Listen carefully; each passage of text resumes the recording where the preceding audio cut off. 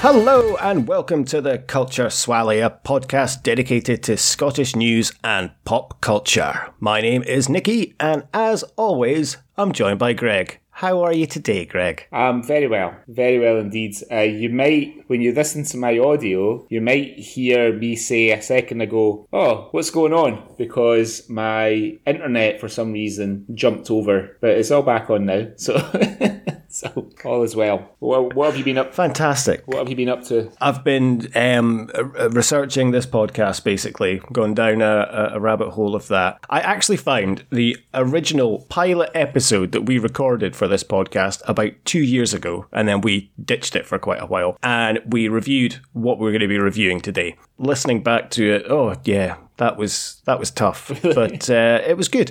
And I completely forgot that I found it very amusing to say, and I'm joined by my co-host, Greg. Glad I ditched that. That's right. I'd forgotten about that time when I was your co-host. Yeah, glad we ditched that, I think. So, no, not been up to a huge amount this week, to be perfectly honest. I've been watching a bit of TV, actually. Been devouring Your Honour with Bryan Cranston, which is fantastic. And although it's not Scottish, of course, but it does include Tony Curran. Oh, that's right. He has quite a big role in it as well. Yeah. So it's been good. It's very good. And playing a Scottish hard man, as you would expect. At least he's not an alcoholic.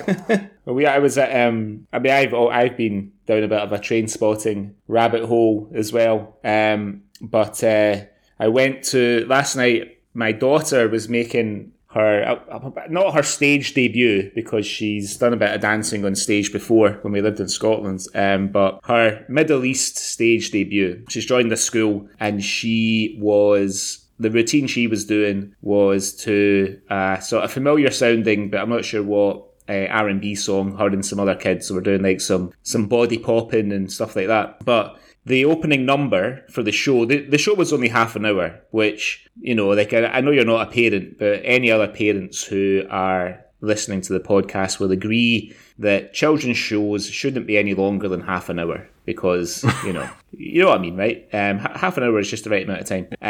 But the opening number was some older kids, and they were singing. They weren't dancing, they were singing.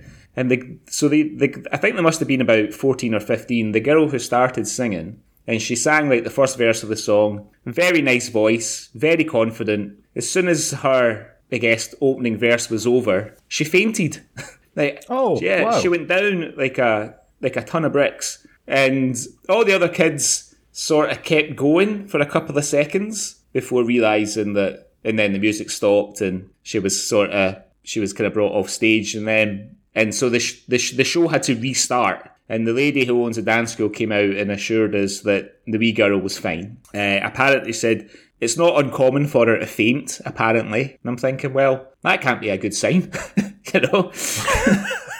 She said apparently she faints quite a lot when they're rehearsing. But yeah, it was a bit like, I've never seen anybody faint, you know. I've seen people like pass out standing up because they've had too much to drink or whatever, but I've never seen anybody just kind of go into a dead faint, you know. So, and my daughter was a little bit nervous about going on anyway, but then when she saw an older girl being sort of stretchered off the stage, she was her nerves were a bit shot, but she went on and she did her show, and she did really well, to be fair to her. She did really, really well. We're very proud of her. But yeah, that was our Friday, sorry. Today's Saturday. So shall we have a look at what's been going on in Scotland before we get into the review? Yeah, let's have a look at the news.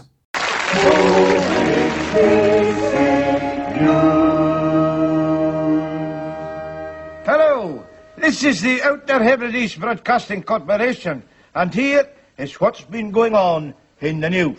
What have you seen this week in Scotland that has caught your eye? Well, once again, the Falkirk Herald did not let me down when I was looking for some more sort of unusual off-the-wall news. The headline reads, Denny offender lost the plot with her guitar-strumming, video game-playing partner. Roseanne, who gets called Rosie McCourtney, 30 years old, had just had enough of her partner playing his guitar and playing video games and threw items around the house, which led to him seeking shelter in a bedroom. The matter only came to the attention of the police when he phoned his gran, and she called the police in. McCourtney appeared at Falkirk Sheriff Court last Thursday, having pleaded guilty to threatening behaviour at her 50 Overton Crescent Denny home.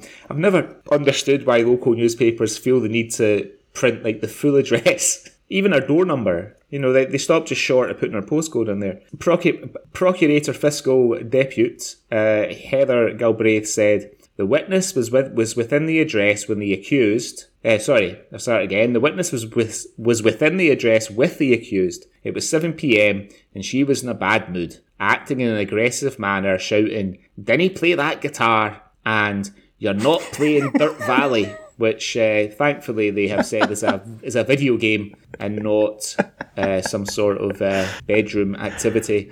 The accused then threw some things around within the address, and the witness retreated into a bedroom. He contacted his grandmother, who phoned the police. The accused was later traced at the address and arrested. The court heard the couple had been together since they were both 16. So Rosie's 30, as they told us that earlier on. So she's been with this guy for 14 years. Martin Morrow, defence solicitor. I think we've seen Martin Morrow's name before in other stories that have come from the kind of Falkirk area. It does ring a bell, yes. It does ring a bell, doesn't it? Martin Morrow said he was playing his guitar and his video games, and it just got too much for her. It got too much for her that night. The witness never wanted this to come to court. Sheriff Derek Livingston responded, "The moral of the story is don't tell your grandmother if you have an argument with your partner." He placed McCourtney on a 6-month structured deferred sentence until September the 2nd for her to try and be of good behaviour in that time, and he made it a condition that she attend alcohol counselling. So obviously Rosie's boyfriend is just not paying enough attention to her. He's paying. This has got to be born out of lockdown frustration and boredom and just being confined with one other person for so long. Maybe, but you think if they've been together for 14 years, used to it. But I can imagine it would be quite annoying if he's playing Wonderwall all the time. In fact, I have a neighbour, and I don't know which neighbour it is, but every Tuesday and Thursday in the morning, they play the piano, and he only knows one song, and it's Lionel Richie, Once, Twice, Three Times a Lady. And I'll be honest, he's getting better. As the last year has progressed, he is getting better. When we first heard him, it was very, the keys were a little bit out of place and his singing wasn't great. Now he is knocking that tune out. But so he sings along as well. He's playing. Oh yeah, he sings along. Yeah, he sings along. Yeah, good for him. Yeah, I mean, initially it was just the chorus he would say over and over again, but now he does branch out into the whole song. But yeah, good for him. But maybe Rosie just got fed up of her boyfriend playing Smoke on the Water or Wonderwall, and she's feeling a bit neglected and wants him to play with her Dirt Road. Her Dirt Valley. Is it Dirt Valley? Sorry. Yeah, exactly. There's a moral there. Maybe there's more. There's more than just the moral that the sheriff said about not calling your granny if you get into a row. Anyway, what's your story? Well, speaking of grandmothers, this article, which is from the Daily Record this week, involves Boots. Now, Boots, I would say Boots the chemist, but it's Boots the high street store. They've had to apologise after an inappropriate advert urged Scots to treat mums to sex toys for Mother's Day. So, the gist of the story is that this stunned retired prison officer, Andrew Whitening from Fife, was scrolling through his Facebook newsfeed, and he had to do a double take at the Boots advert, which featured 4 colourful vibrators of various shapes and sizes below the slogan, "For every kind of mum." The 53-year-old says he found the campaign extremely inappropriate, but he couldn't help but laugh at the racy marketing fail. Boots have had to apologise and for any offence caused and said that it was a technical error, which meant that 2 separate adverts were combined into one. Andrew said, maybe some mothers are in for a shock on Mother's Day. I spotted it on Facebook, and I did a double take. I couldn't believe what I saw, but then I laughed. It was quite funny. But then I saw the little girl in the picture, and I thought, that's a little bit inappropriate, especially when this advert is going out to users on Facebook in the UK. So, Andrew, are you saying there that it would be okay if it was another country? So it's okay if it's Cambodia or Vietnam or somewhere, but it's inappropriate for the UK. I don't know. Andrew's pretty broad-minded, though, and he does like a laugh, so he found it funny. And he didn't even realise Boots had sold that sort of thing. Maybe they've had to branch out during the lockdown. The full advert read, "Are you looking for the perfect gift for your miles away mum, or your near but far mum? Wherever she is, we've got something she'll love."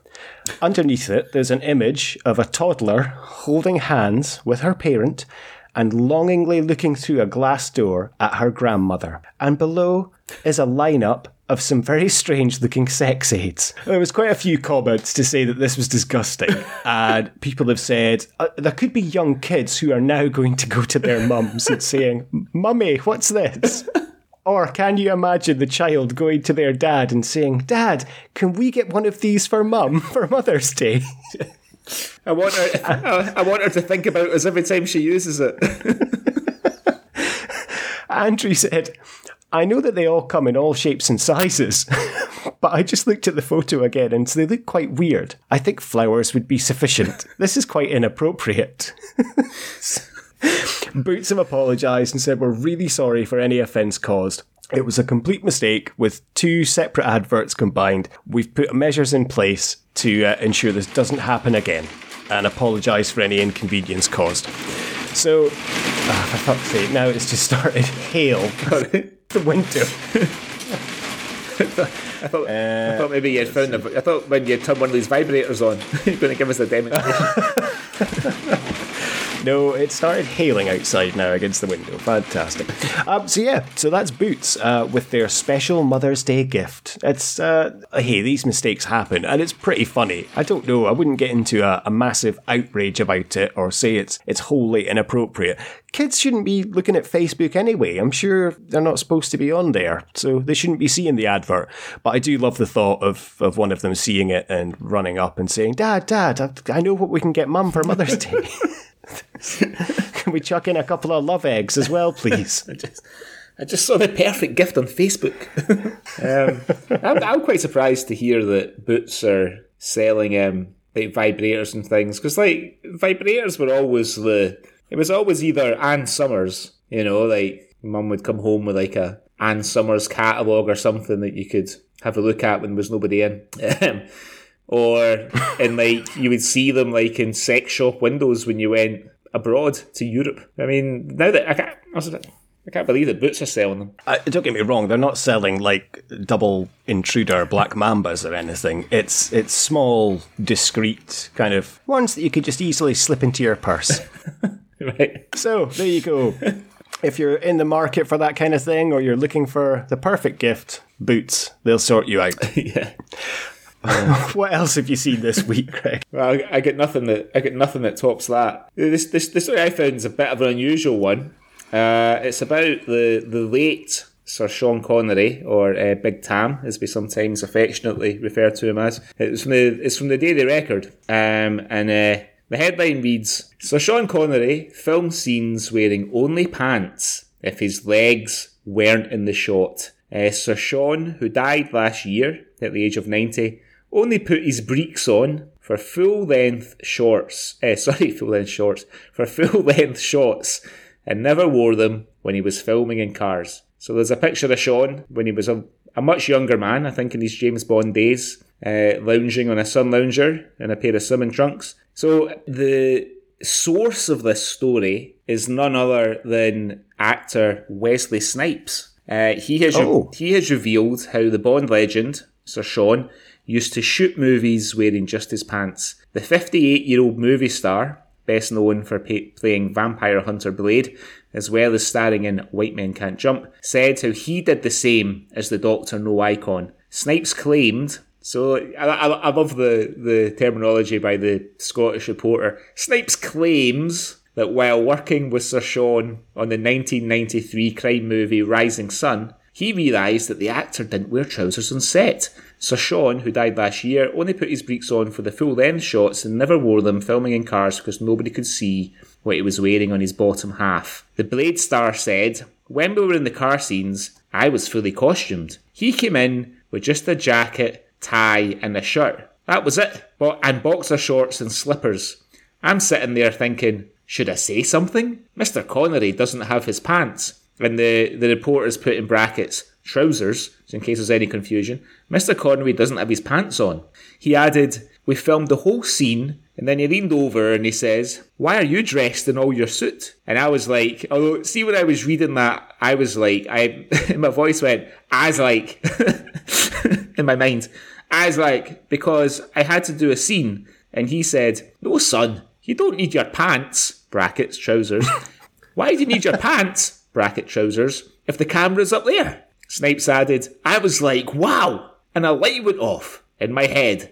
"And since then, whenever you see me in a car, unless I have to get out, I'm in my boxer shorts." The Blade star said he only got into acting because he wanted to hang around dancers in leotards. The actor said, "When I was 15, I went to the High School of Performing Arts, the Fame School, in Midtown Broadway in New York City. When I went there on audition and saw all the dancers, the female dancers who were auditioning too, takes care to mention that, the female dancers who were auditioning too, I knew this was absolutely the career for me. I've never looked back. It's the dancers in the leotards that really motivated me." So that's quite, yeah. I mean, I don't know. I mean, I know he's in Wesley Snipes is in the Coming to America sequel. Apparently he's very good in it. I've not watched it yet. I might try and talk Mrs. Hurst into watching it this evening. You watched it. Is it any good? Wesley Snipes is probably the best part of the film. I heard that, yeah. Or the second best part. It's between Wesley Snipes and all the flashback scenes where they show the first film. Right. They're the two best parts of the film. Okay. I'll leave it at that. Right. It's worth a watch. But yeah. Do you think Wesley used to do that when he was in prison? He used to rock about in just his pants. It's like when he was sitting down for lunch saying, "I'm not being filmed above the waist," whilst he's in the canteen. On the security cameras, you know. Yeah, maybe.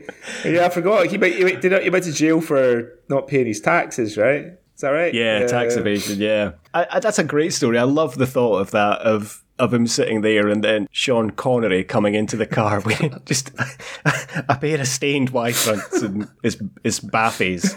And Snipes looking at him. "What the fuck are you doing?" And he's like, Big Sam's like, "What the fuck are you doing? Camera's up there." Maybe it's because I know that when he became very successful, Sean, he lived like Barbados and hot places in Spain and things like that, right? So maybe it was just like all the time that he wasn't making films, like all his downtime and he wasn't shooting a movie, he would just be like, it's probably just like playing golf and being somewhere sort of luxurious, nice warm weather. He probably just got to a stage where he was like, "Fucking not wearing trousers if I don't have to. Fuck that." You know what I mean? Anyway, it's a shame we didn't have that story. That story would have gone nicely in our Sean Connery tribute episode from November, which is still available if you want to check it out. Nice plug, yes. So, I think you've got a celebrity story for us as well this week, haven't you? I do, yes. It is about, as he's described, comic book tycoon Mark Millar. So, of course, if you're familiar with Mark Millar, very famous comic book creator, and wrote a lot of amazing storylines for different comic books. He was rummaging around in his cellar and he found a 9-year-old can of Iron Brew and downed it. He was absolutely delighted to discover a batch of original recipe Iron Brew after revealing he had to stop drinking it when the recipe changed. The creator of movies Kick-Ass and Kingsman turned his back on Scotland's other national drink following the change made 3 years ago. So there was a massive outcry at the time, I remember. Yeah. Iron Brew tweaked the recipe slightly and just reduced the sugar content. Mark said he was left heartbroken, having to ditch his 3-can-a-day habit. Now, I'm sorry, I like Iron Brew. I've got a can right next to me now, but I couldn't drink 3 cans in a day. That's a little bit too much. No, I don't think I could drink 3 cans in a week. No, I think I have I think I bought a 24-pack about 4 months ago, and I've got 3 cans left. So, but Mark found 23 cans in his cellar when he was cleaning it out, and he tweeted to his followers, "I've just found these, they're 9 years old, do I still drink them?" Obviously, Twitter encouraged him, and like, yeah, do it. So he said, right, I'm going to drink it, I'll let you know how it goes. So he replied then, "I've just drunk one, it tasted like water with large metal grains, but I persisted, and I finished it. After all, it was 9 years old." He'd spoken about his devastation when the recipe changed, saying, "The new formula murdered Iron Brew. I used to drink 3 cans a day for my whole life, and now I never touch it. It happened so gradually, but I haven't bought it in ages. It breaks my heart. The only winners here are dentists and cardiologists." So they changed the formula of Iron Brew. It was response to sugar tax introduced by the UK government. Mm-hmm. So that was the main reason that they actually reduced it. And apparently, yeah, fans were massively in uproar about this. But Iron Brew have said that they've stuck to the same kind of essence recipe. I'll be honest, I didn't really notice a massive difference. I didn't. When I tried the new Iron Brew. I'm right there with you. I didn't notice a difference at all. And then when I was home, I went home for Christmas, 2019, and I'd seen in the kind of weeks leading up to Christmas that bars had released a sort of special edition glass bottle 1910 recipe. So I asked my sister to get me a bottle, because apparently they were a limited edition, they were selling fast, and it was like the sort of classic, I don't know, it was maybe like a litre bottle, or maybe a litre and a half, whatever. And, so I had it when I was at home, and I didn't really notice much of a difference. I mean, maybe if I tried it side by side with like the normal stuff, but it just tasted like it always has to me. So, would you drink a 9-year-old can of Iron Brew? What the fuck? Definitely, no chance. I mean, to be honest, I'm quite surprised that he has. I thought he'd have known better. I mean, it's essentially like all fizzy drinks. I think are essentially just sugar and water and flavouring. So probably, I don't know if a 9-year-old can of fizzy juice is potentially going to do you any harm. Is there any kind of follow-up story? Has he been admitted to hospital or on his stomach? No, nothing like that. No, I think he's been okay. He's escaped unscathed. Just probably a bit of a metallic-y, shitey taste in his mouth. Well, any more stories for us? I think you've got one more, haven't you? I've got one more. It's a very small one, and it'll probably be old news by the time this comes out. But, of course, at the weekend, Glasgow Rangers celebrated their first ever title. So congratulations, Rangers. It's lovely to see Scotland's newest club winning a trophy so quickly. And the fans gathered in George Square and outside Ibrox to celebrate, and it was all in the news. There was massive, destruction caused, and they were celebrating. They were having a party. That's okay.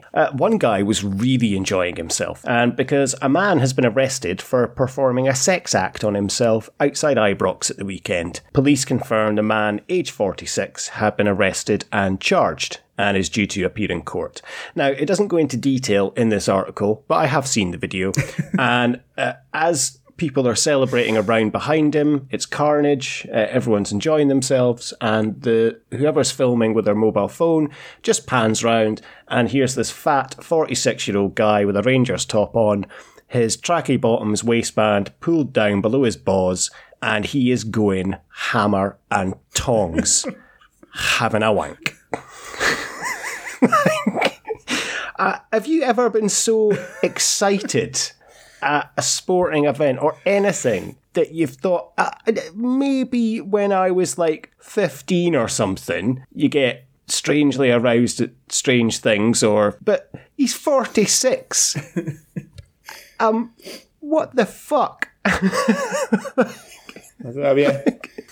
think the most exotic thing I've ever banged one out to, and again when I was like a teenager, was probably the lunchtime episode of Neighbours.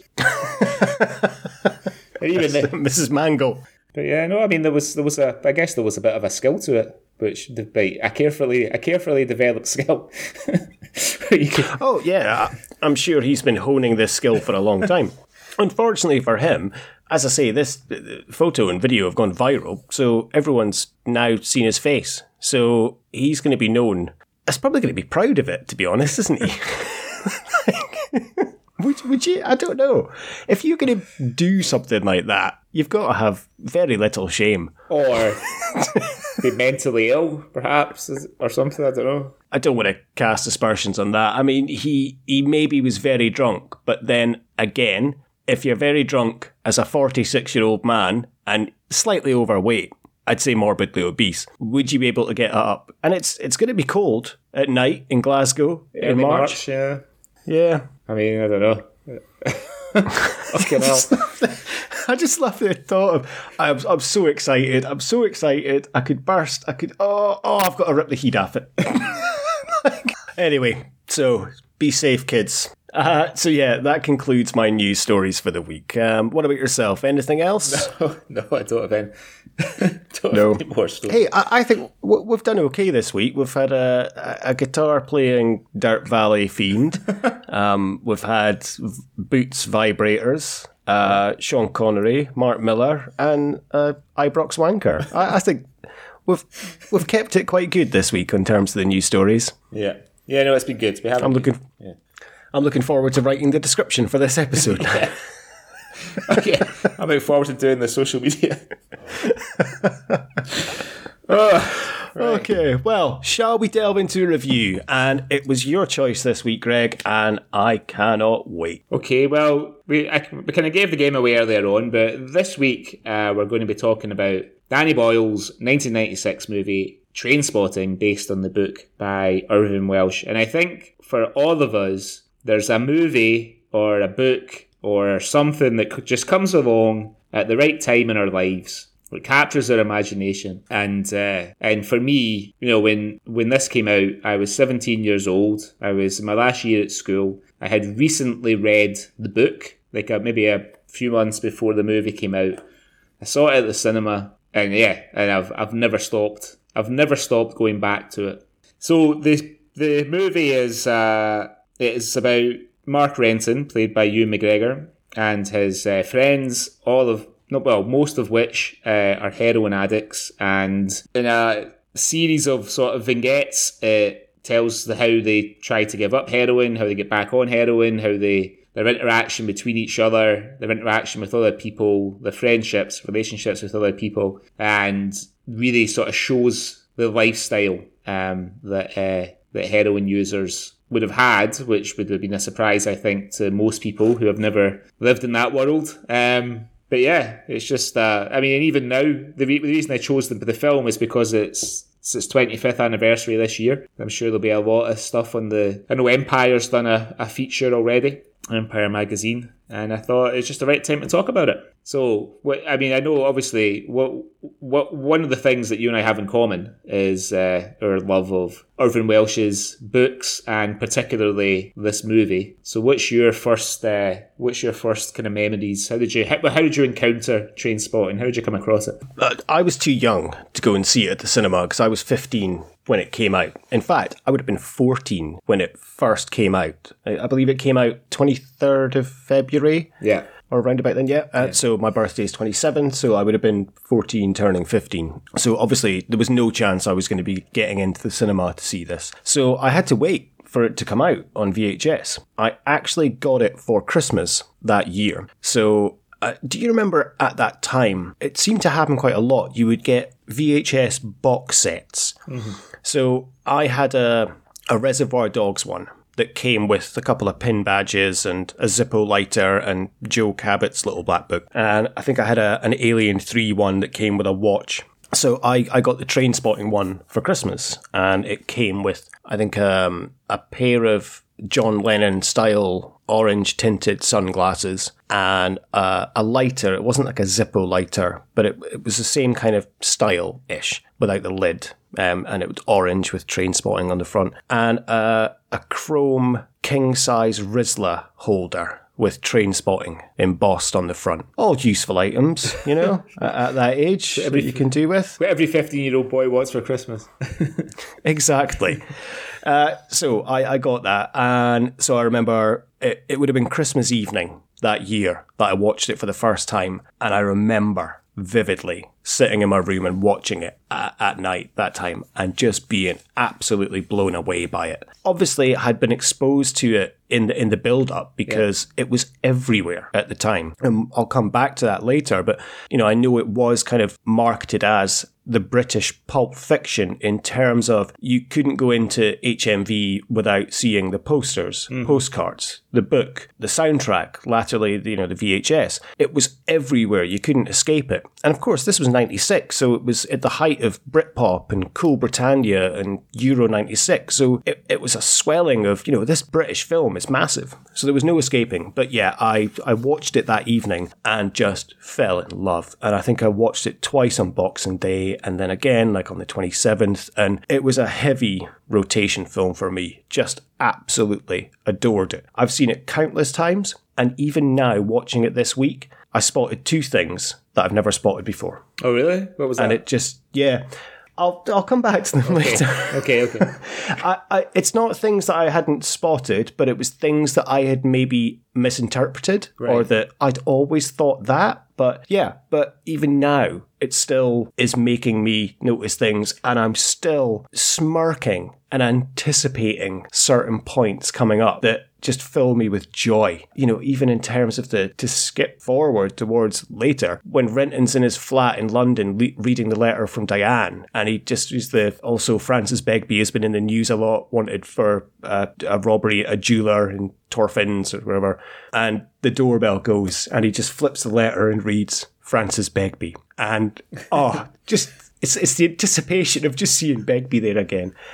I just adore this film. So yeah, that was my first kind of exposure to it. But I believe you'd read the book before you'd seen the film, had you? Yeah, so there was... I'd first sort of heard about Trainspotting, and we mentioned it when we did the Shallow Grave episode. Like, before Shallow Grave, on the rental copy of the VHS, there was a teaser that they shot for Trainspotting. And if I'm right, they shot this teaser before they shot the film, and it's Hugh McGregor tied to a railway line, and he's talking about, I think he does a bit of the choose life thing and all that sort of stuff before the train goes over him.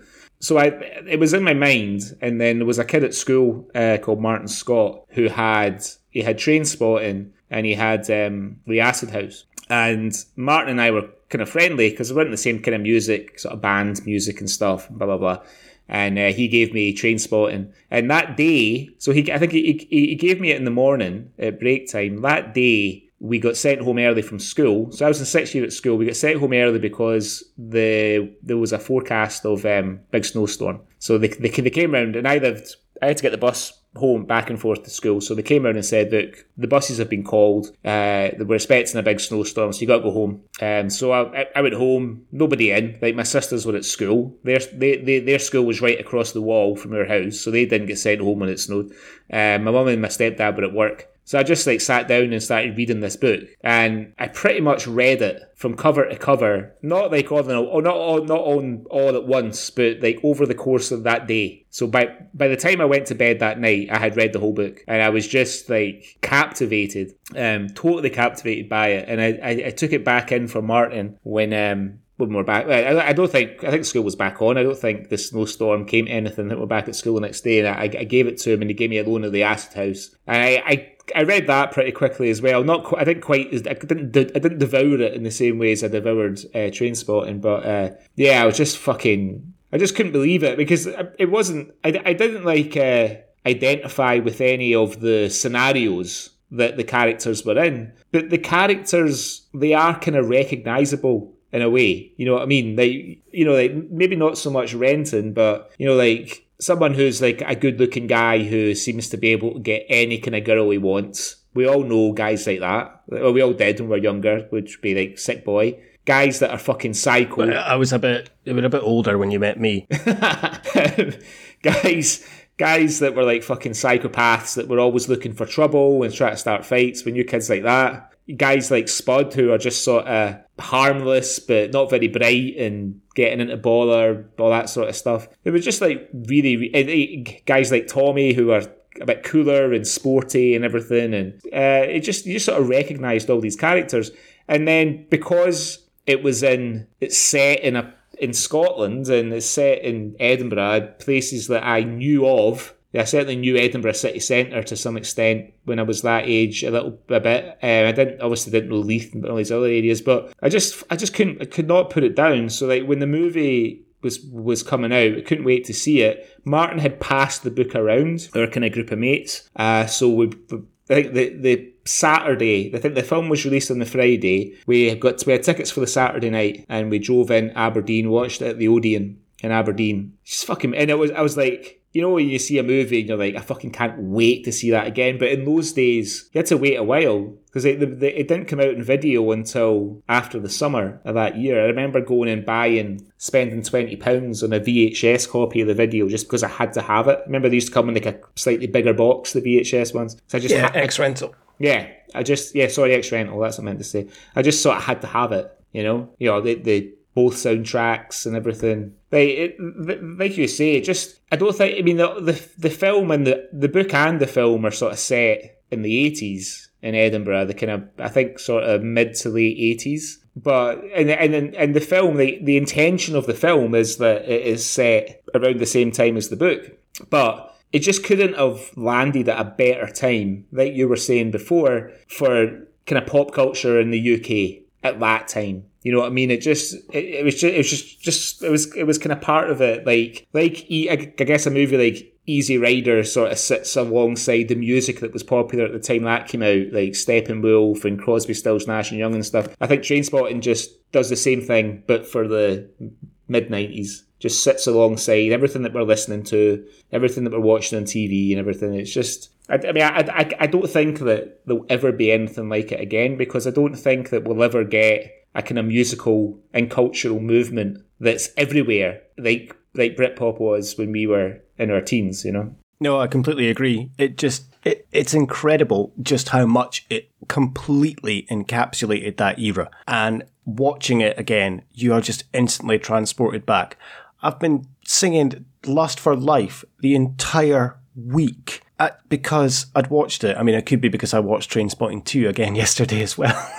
But, you know, I've been singing Lust for Life. I've been singing Atomic by Blondie the entire week as well because it's stuck in my head again.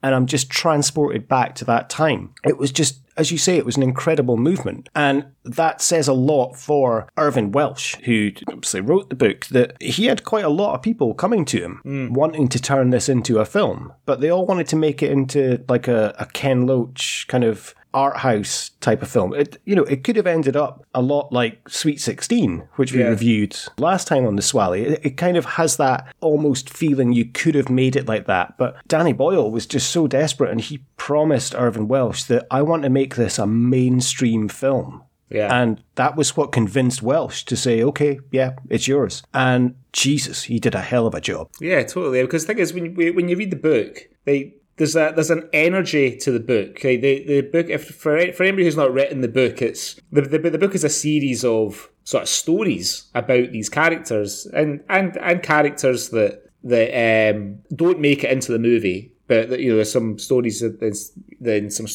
obviously just can't be kind of put on screen because they're too close to the bone. But it goes at a pace. So even none of the stories are particularly long. They're not drawn out. They're not like kind of novella length. They're just sort of chapters with a beginning, a middle, and an end. And the sort of that, I think that gives the book a real pace, which I think Danny Boyle's done a great job of putting on the screen. You know, because it's only 90 minutes long, the movie, but there's so much, and so much happens in the 90 minutes. It's incredible that it's so short. I genuinely had forgotten. Like when I started watching it, I was like, 90 minutes, is that it? And I had to double check, like, have I some dodgy version? But no, I couldn't remember. It's so compact. And as you say, it's so high energy and so fast. Mm-hmm. Yeah. And he's done an incredible job, because I listened to a podcast the other day with a couple of guys reviewing it as well, just in terms of doing some more research. And they had mentioned they both loved the film, and they said one of them had read the book and enjoyed it, and the other one said he couldn't get into the book. He couldn't get into it because it was like reading A Clockwork Orange, like it's all in Nadsat. But I guess to us, I can maybe see that because I've read the book quite a few times, but you just get into the flow of it so easily in terms of the language. I think it's the power of the narrative that just helps you surrender to the way that he writes it in the kind of Edinburgh vernacular, the slang and stuff. And you were, by the time you get to the end of the book, you're an expert on it because we don't all speak the same way in every part of Scotland. Obviously, Aberdeen has its own very distinctive kind of vernacular and words and ways of speaking. You go a bit further northeast out of Aberdeen and it goes a bit Doric and a bit more so.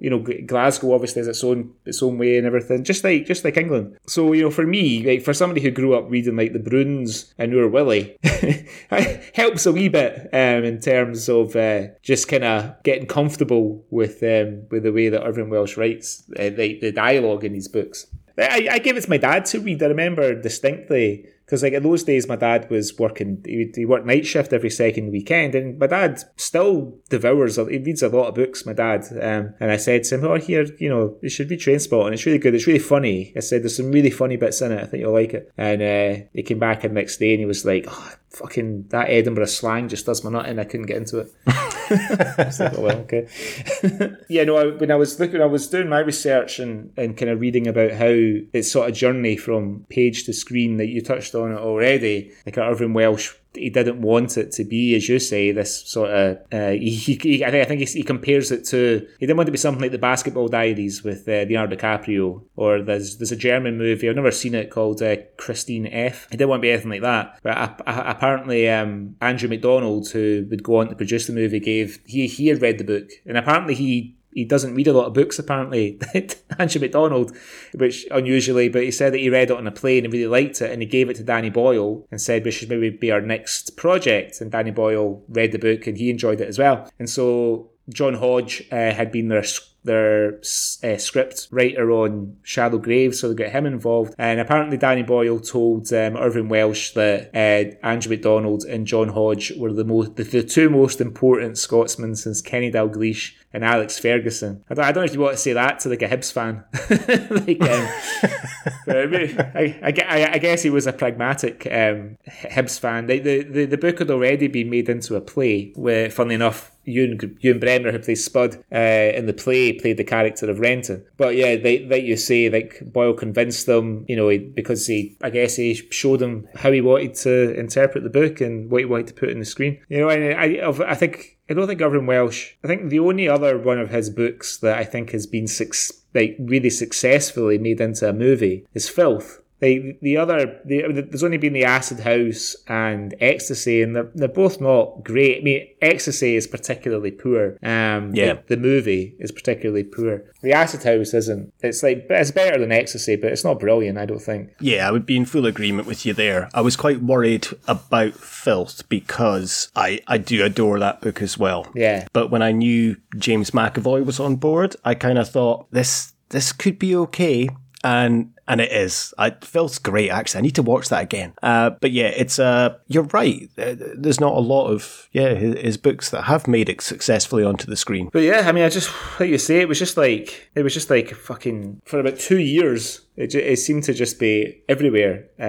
Everywhere I went, Trainspotting, the kind of posters, people because when I went to college, left home and everything, everybody seemed to have the now famous poster of Ewan McGregor and Johnny Lee Miller, Ewan Bremner, Bobby Carlyle and Kelly MacDonald and their characters, that poster seems to be all over the place. Yeah, I think it was that poster and the one of Begbie holding a knife to Renton's boss. Yeah, I had the postcard. That seemed of that. to be I used to buy popular. I used to buy postcards of film posters. You used to be able to buy them in like shops. I think shops like Virgin and stuff sold them. I used to collect them. I don't know what ever happened to them. I used to have quite a lot of them. But I had that one of yeah. I think it said at the bottom, "I'm no a fucking buffy, right?" It did, yeah. Yes. So to talk about the cast, obviously Ewan McGregor had worked with Danny Boyle in Shallow Grave, and apparently he was the only choice to play Renton. Yeah. In terms of instantly Boyle knew that he wanted McGregor as Renton. Yeah, I read that too. And but they wanted Ewan Bremner to be in the movie because they had seen the play and they obviously thought he was very good, and so he was cast as Spuds. But the thing about the casting is, because I had read the book before I saw the movie, and maybe this is just my mind kind of playing a bit of a trick on me, but Ewan Bremner just seems to be perfect in terms of how he looks for the mental image that I had created of Spud in my head before I saw the film, you know? Now, as I say, that could just be like my hindsight kind of playing tricks on me, but like, when I envisioned Renton when I was reading the book, didn't look like Ewan McGregor, and Begbie didn't look like Bobby Carlyle in my mind when I first read the book. Like, Begbie was, in my head, was like a sort of big guy with a shaved head, you know? Yeah. And Renton, actually, there's a guy that's a couple of years older than me at school called Lee Thompson, who had long ginger hair tied in a ponytail. So when I was reading, I kind of sort of had Lee in my mind when I read the book for the first time. And when I've read the subsequent books, I tend to see the actors and the characters, but for some reason I still sort of see Lee when I'm reading about Renton. I don't see Ewan McGregor. It's the same as Johnny Lee Miller's Sick Boy. I think in the book, Sick Boy's got dark hair, and even in porno, he's described as having a ponytail like Steven Seagal. Yeah, that's right. So it was, I did read for Trainspotting 2, Johnny Miller offered to shave his head bald to make himself look older for the part. And Danny Boyle said, no, you have to have the bleach blonde hair. But yeah, they all do look different from they're described in the book, I would say. As you say, apart from Spud. Yeah. Spud is kind of nailed on. But I don't know if it's because we've grown up with this film for the last 25 years and because it is, but another podcast we listen to, the Rewatchables, they do the casting what ifs, or if you were going to recast anyone, I wouldn't recast a single character. No. From that. Everyone is absolutely perfect. Yeah, absolutely. Yeah, I mean, I think especially, and I saw it when I was watching the film again this time, and I think it's been a wee while since I watched it, but Bobby Carlyle's he's not like as Begbie. He's not a massive presence in the first maybe 30, 40 minutes of the movie. It's not until the scene that you mentioned earlier on when Renton's reading the letter from Diane, then he's very much in it. But apart from the scene of him throwing the pint glass over his shoulder and the kind of flashback to the game of pool and the volley when he beats the guy up with the pool cue, you don't see too much of him until, you know, Renton goes to London and everything. But he, in watching Trainspotting 2, I mean, he really leans into the character, Bobby Carlyle, and you kind of get the impression that because he's a bit older, I think, than the rest of the cast, you get the impression that he has known 100 Frank Begbies in his life. You know, he kind of grew up in Glasgow in the late 60s and 70s when, you know, kind of working man city, quite a tough place to grow up, I would imagine, back in those days.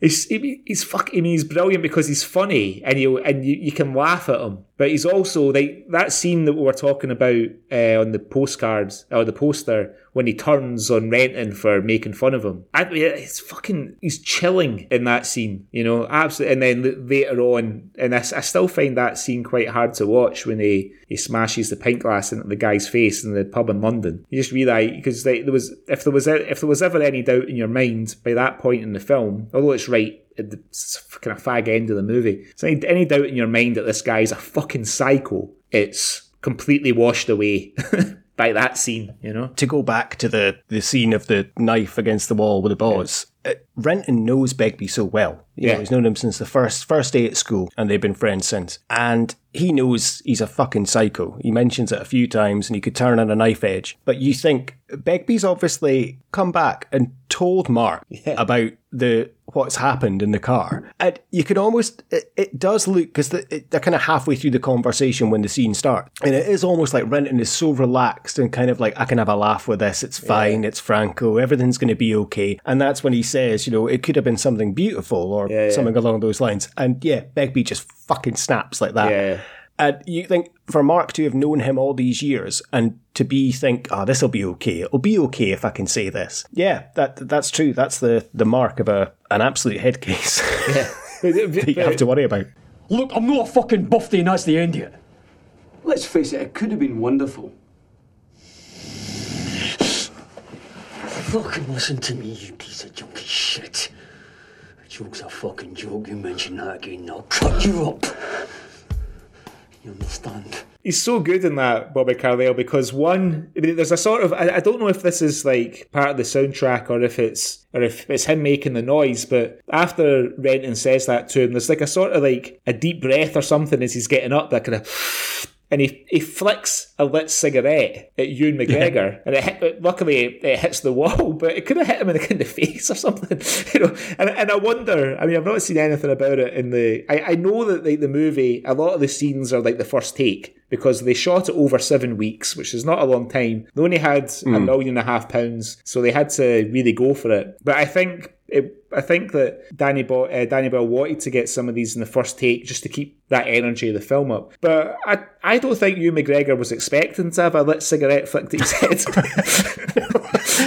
If not, he's got a hell of a good reaction, in terms of the acting ability. Yeah. No, I did read, I think the majority of the film was filmed in one take because they were so limited and restricted. Yeah. And if you think about some of the set pieces that they have would take a couple of days filming at least. So scenes like that with Begbie and Brenton would have been filmed very quickly. Yeah. So either you're right, either Bobby Carlyle has just flicked a lit cigarette at him with him not expecting it, or Ewan McGregor has got incredible reaction acting ability for that. Yeah. And it's difficult to flick a cigarette with a degree of accuracy as well, Yeah, that's true. That's very true. But yeah, because the thing is, the only thing that I had ever seen Bobby Carlyle in before Trainspotting was Hamish Macbeth, which for people who might not know about Hamish Macbeth, it was quite a gentle sort of Scottish drama, maybe comedy drama, more along but fairly gentle, fairly benign. Did you say it was like the Scottish version of Heartbeat? That's a great way to describe it. And Ewan McGregor played Hamish Macbeth.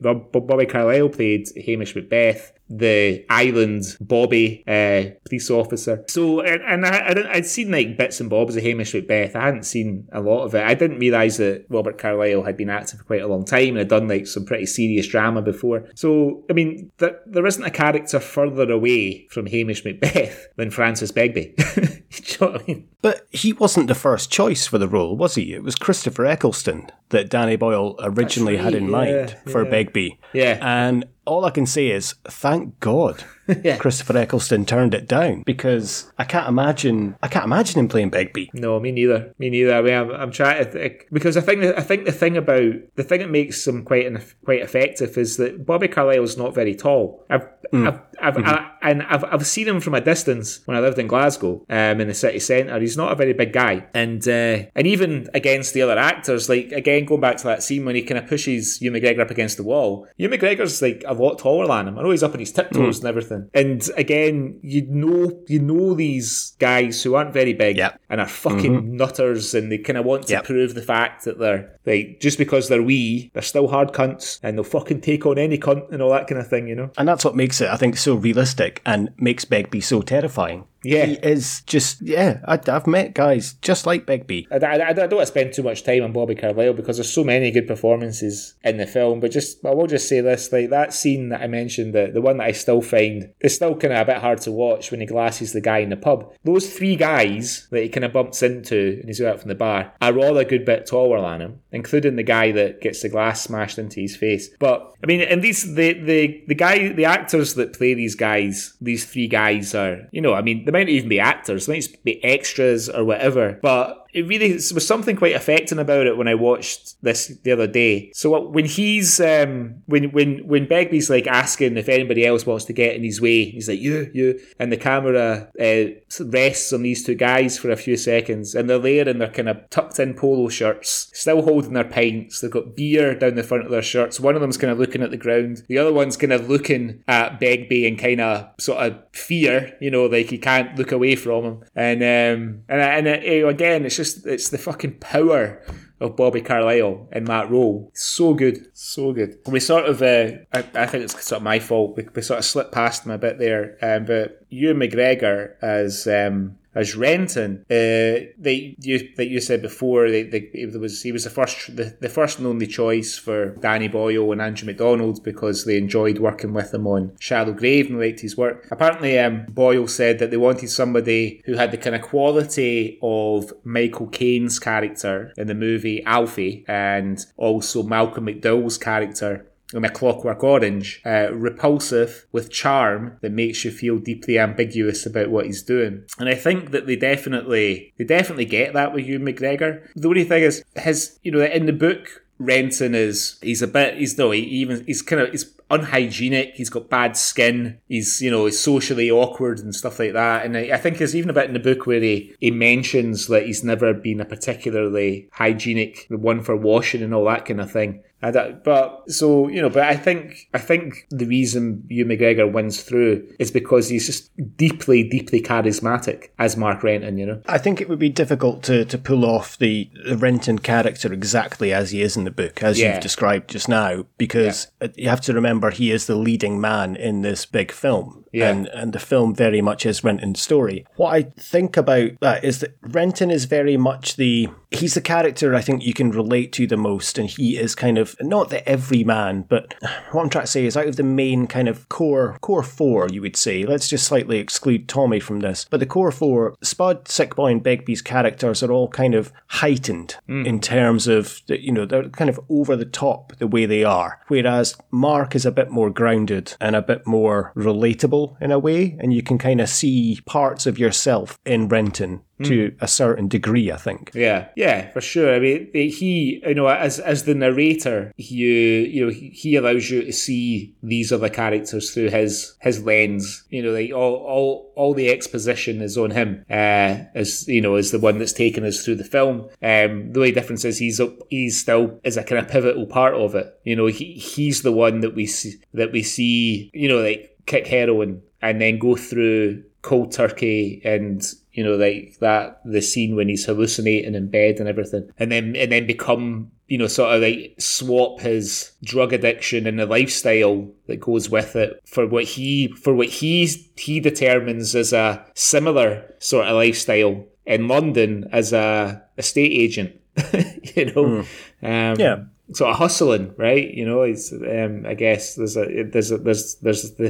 a hustle to his lifestyle as a drug addict, and there's a hustle to his lifestyle as an estate agent in London. But I mean, the thing is that what surprises me about the character of Renton and for Ewan McGregor is arguably this is the movie that has made Ewan McGregor an international superstar, and he's easily there's nobody else in the cast apart from, I guess Danny Boyle's director, but certainly nobody else in the cast who has gone on to be so successful and really an A-list movie star. No, definitely not. You could maybe say that his star has slightly faded now. Obviously, he's still very successful. He's still doing. He was in one of the series of Fargo. Yeah, he's got an Obi-Wan TV show coming out, I think, and he's still very successful. But yeah, it did catapult him into A-list, and yeah, he wouldn't have been Obi-Wan Kenobi. I mean, 3 years after this, he's playing Obi-Wan Kenobi. 99 was it? The Phantom Menace. Yeah, that's a stellar rise into that. I mean, what's his next? I don't know his next film after this. I know he did like Brassed Off and stuff, but Life Less Ordinary. Did he do that before Life Less Ordinary? Yeah. Yes, he did. Yeah, definitely. Yeah. With Cameron Diaz, and you're like, holy shit! In my last film, I was climbing down a toilet to get some opium suppositories, and now I'm starring across Cameron Diaz. Yeah, but if you're George Lucas and you're casting like essentially get the young Alec Guinness, right? That's the part you're looking for. You're looking for somebody who can convey the character of Obi-Wan Kenobi, but I mean, Alec Guinness is just I don't think he's acting an awful lot in Star Wars. Alec Guinness, it's just he probably spoke to all the actors exactly the same way as he speaks to Luke Skywalker. Kind of friendly, convivial advice, and so we need somebody that can play this part. So Ewan McGregor's reel at the time is going to be Shallow Grave, Trainspotting. He might have been cast as Obi-Wan before A Life Less Ordinary, because I think A Life Less Ordinary is only like a year or two after Trainspotting. So what do you show George Lucas? Here I am climbing out of a toilet. Here I am pretending to inject heroin. Here I am in a scene with a dead baby climbing across my bedroom ceiling. It's just the right person we want for this Alec Guinness role.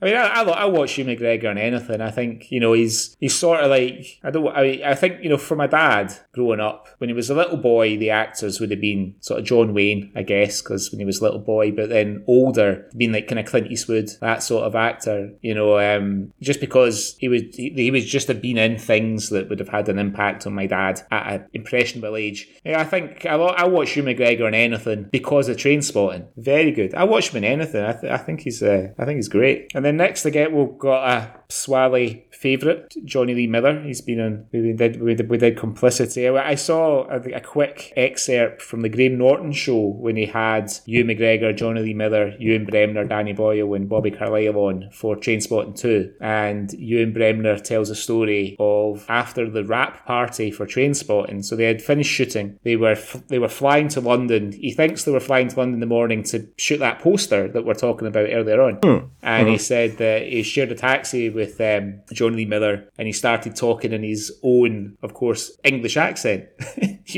I guess he had just kept his Scottish accent all the way through the shoot, because, as I said before, it's a phenomenal Scottish accent, Johnny Lee Miller, and it's not an easy accent to do. For every Johnny Lee Miller doing a Scottish accent, there's a Liam Neeson's Scottish accent. There's a Christophe Lambert Scottish accent. It's not an easy accent to do. I should have said this before. I'm sure I said when we did the Complicity episode. It was quite a long time, maybe years, before I knew that Johnny Lee Miller wasn't Scottish, because even his name sounds a wee bit Scottish.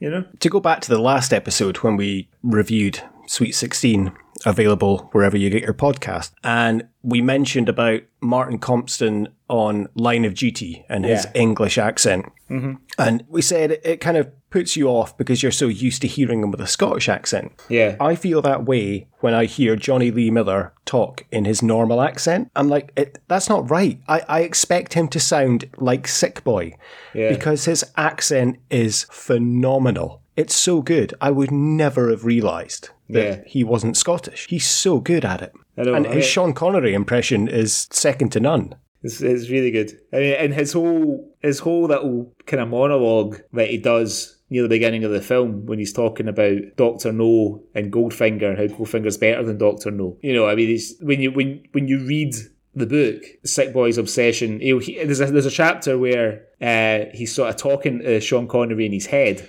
Sick Boy. He might not have looked exactly how he is written, but he certainly conveys the character exactly how it's written in the first book. Anyway, I mean, Sick Boy becomes a much more developed character in later books, like Porno and Dead Men's Trousers, especially. But yeah, he's great at it, and of course he's good looking as well. He's a good looking guy, Johnny Lee Miller. Yeah. So that ease with the women and all that is very believable.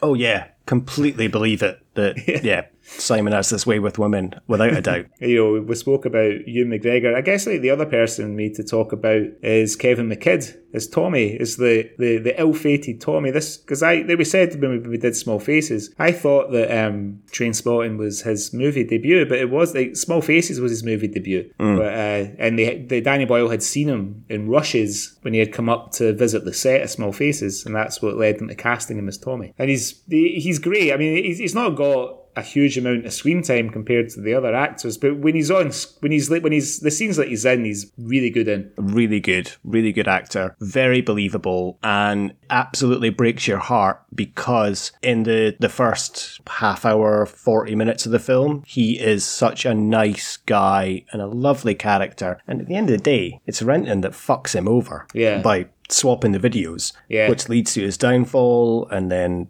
of course. But it's such a shame, and that's, like, I suppose, the human element of the film, in that you really like this character. He's done nothing wrong, hasn't harmed anyone. He's obviously a very truthful soul, because, as Renton says, when Begbie's telling the story about the pool game and gives his version, and then I think Renton says, I got the truth from Tommy. Yeah. Does he say you always get the truth from Tommy? Or something, So he's obviously a very good-hearted, kind, nice guy, and it's just a shame that he is the ultimate kind of downfall in the film. Yeah, one of my favourite scenes in the film, kind of perversely, is Tommy's funeral, when Billy Renton, who is a much bigger presence and part in the book, is like a footnote in the film, right? But he isn't Billy Renton in the film. It's Gavin Temperley. Oh, really? Yeah. Now, let's talk about it now. But yes, he's credited as Gavin Temperley, right? And he's obviously only in a couple of scenes because he's there at the end of the court case, when Renton gets off. So that's when I thought, okay, so that is his brother then.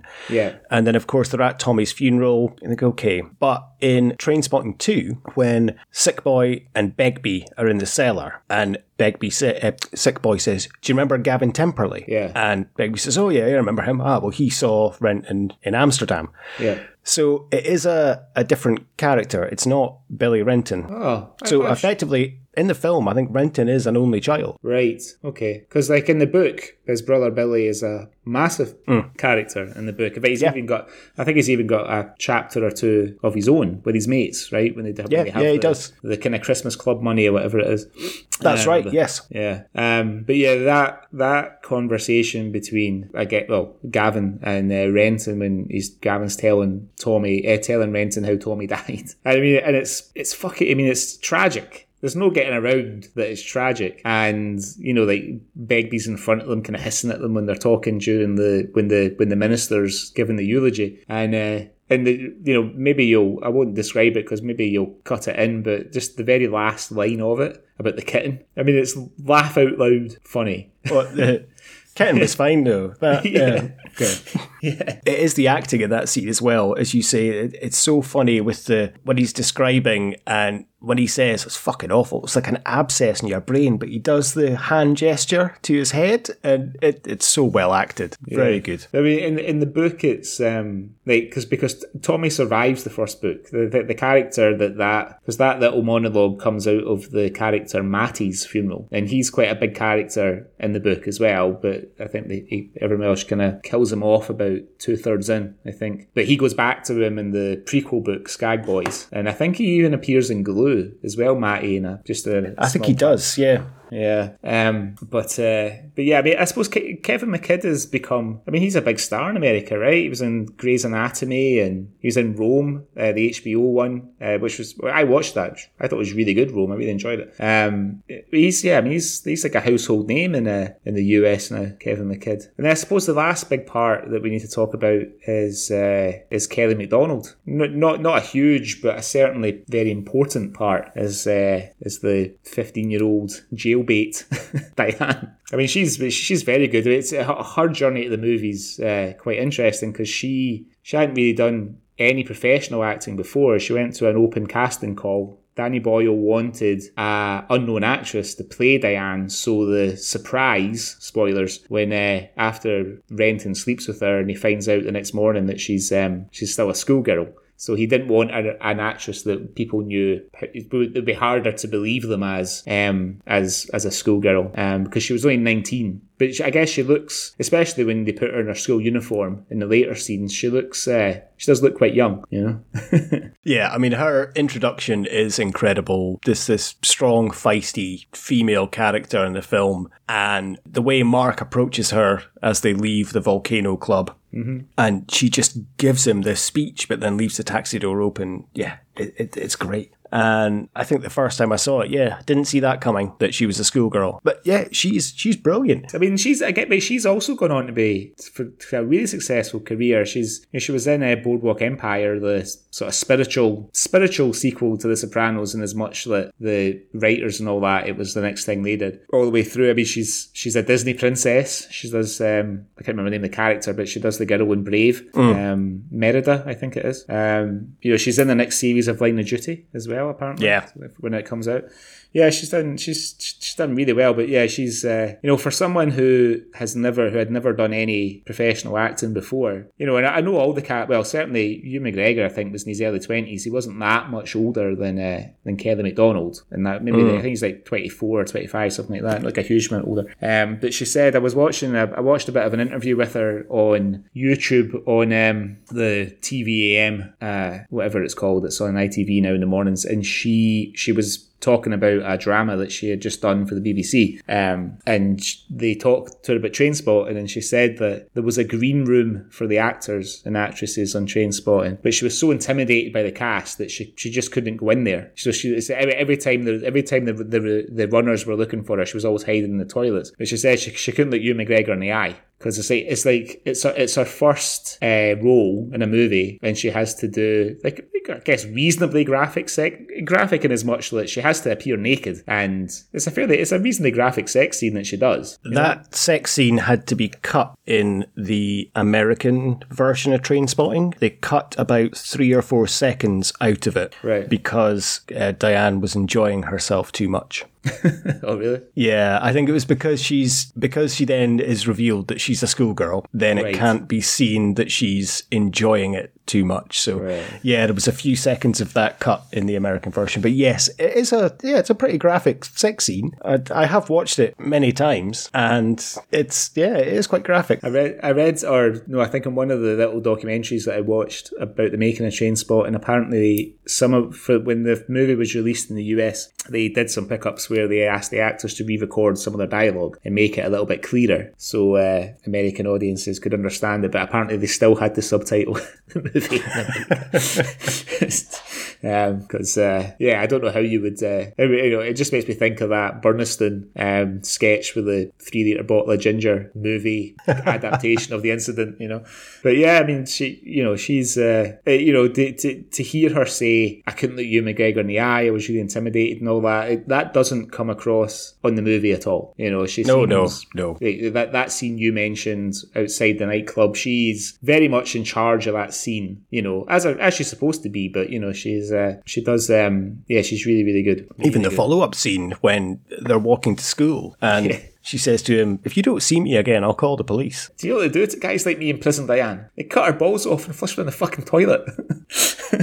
So we've covered the cast. To talk about the film for a bit, I know we've kind of jumped around. Is there a better opening to a film than seeing Mark Renton and Spud bombing down the street and Lust for Life playing? I don't know. I mean, I was thinking to myself, is there any movies that go right into it in the same way as Trainspotting? I don't think there is. It's just a hell of an opening. Yeah. It's so good. And I've been struggling to think of a film that instantly, within the first second, you're like, wow, this is it. And I think it sets the tone for the whole movie, because like we touched on earlier, it just never lets up the film. It's like 90 minutes, so much happens, it moves at a real pace, And it's so cleverly done in that you have the Choose Life speech going over, and then, of course, it shows these 5 guys as friends and playing 5-a-side. And of course the names flash up, which is very strange for a film, but again, you instantly know. There's no need for introductions. Oh hi, I'm Mark. Oh hi, I'm Tommy. We've been at school for all these years.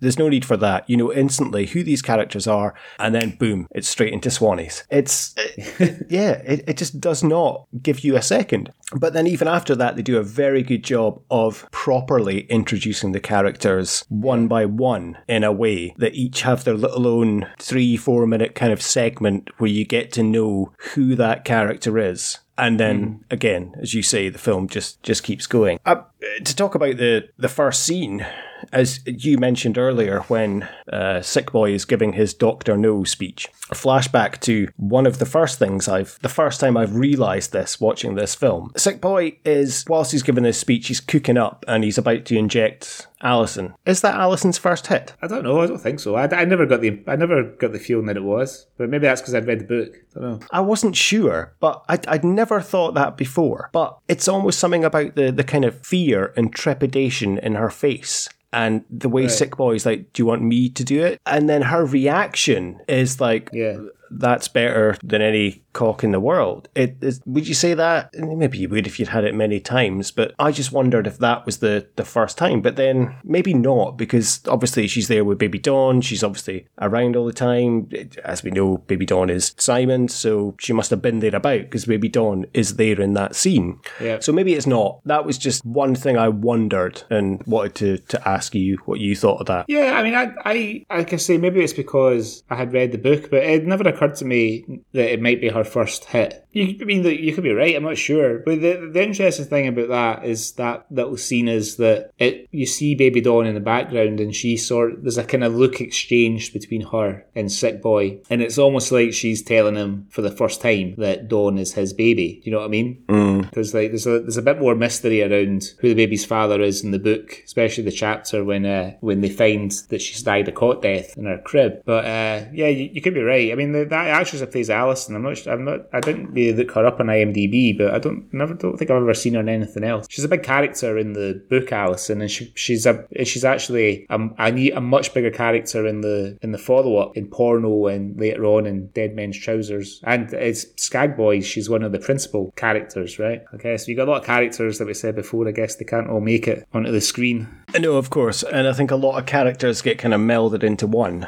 And quite quickly you get the idea of Sick Boy and Mark's relationship. I'd love the part where Mark decides that's it, he's had enough, he's off the skag. And he walks up to who we haven't spoken about yet. Oh yeah, Peter Mullen. Johnny Swan, Peter Mullen. And when he says, I'm using the Sick Boy method, Sick Boy is laying out, sparked out, full of skag. And Peter Mullen says, oh, that's worked out well for him, isn't it? He's always been lacking in moral fibre. I mean, talk about Peter Mullen and Johnny Swan. A fantastic performance again, and such a great character. He's a brilliant actor, and there's a scene that didn't make it into the final cut of the film, but I've seen it on the special editions and stuff where Renton goes to visit Johnny Swan in the hospital, and he's had to have his leg removed because the veins had collapsed because he's ran out of places to inject himself, and he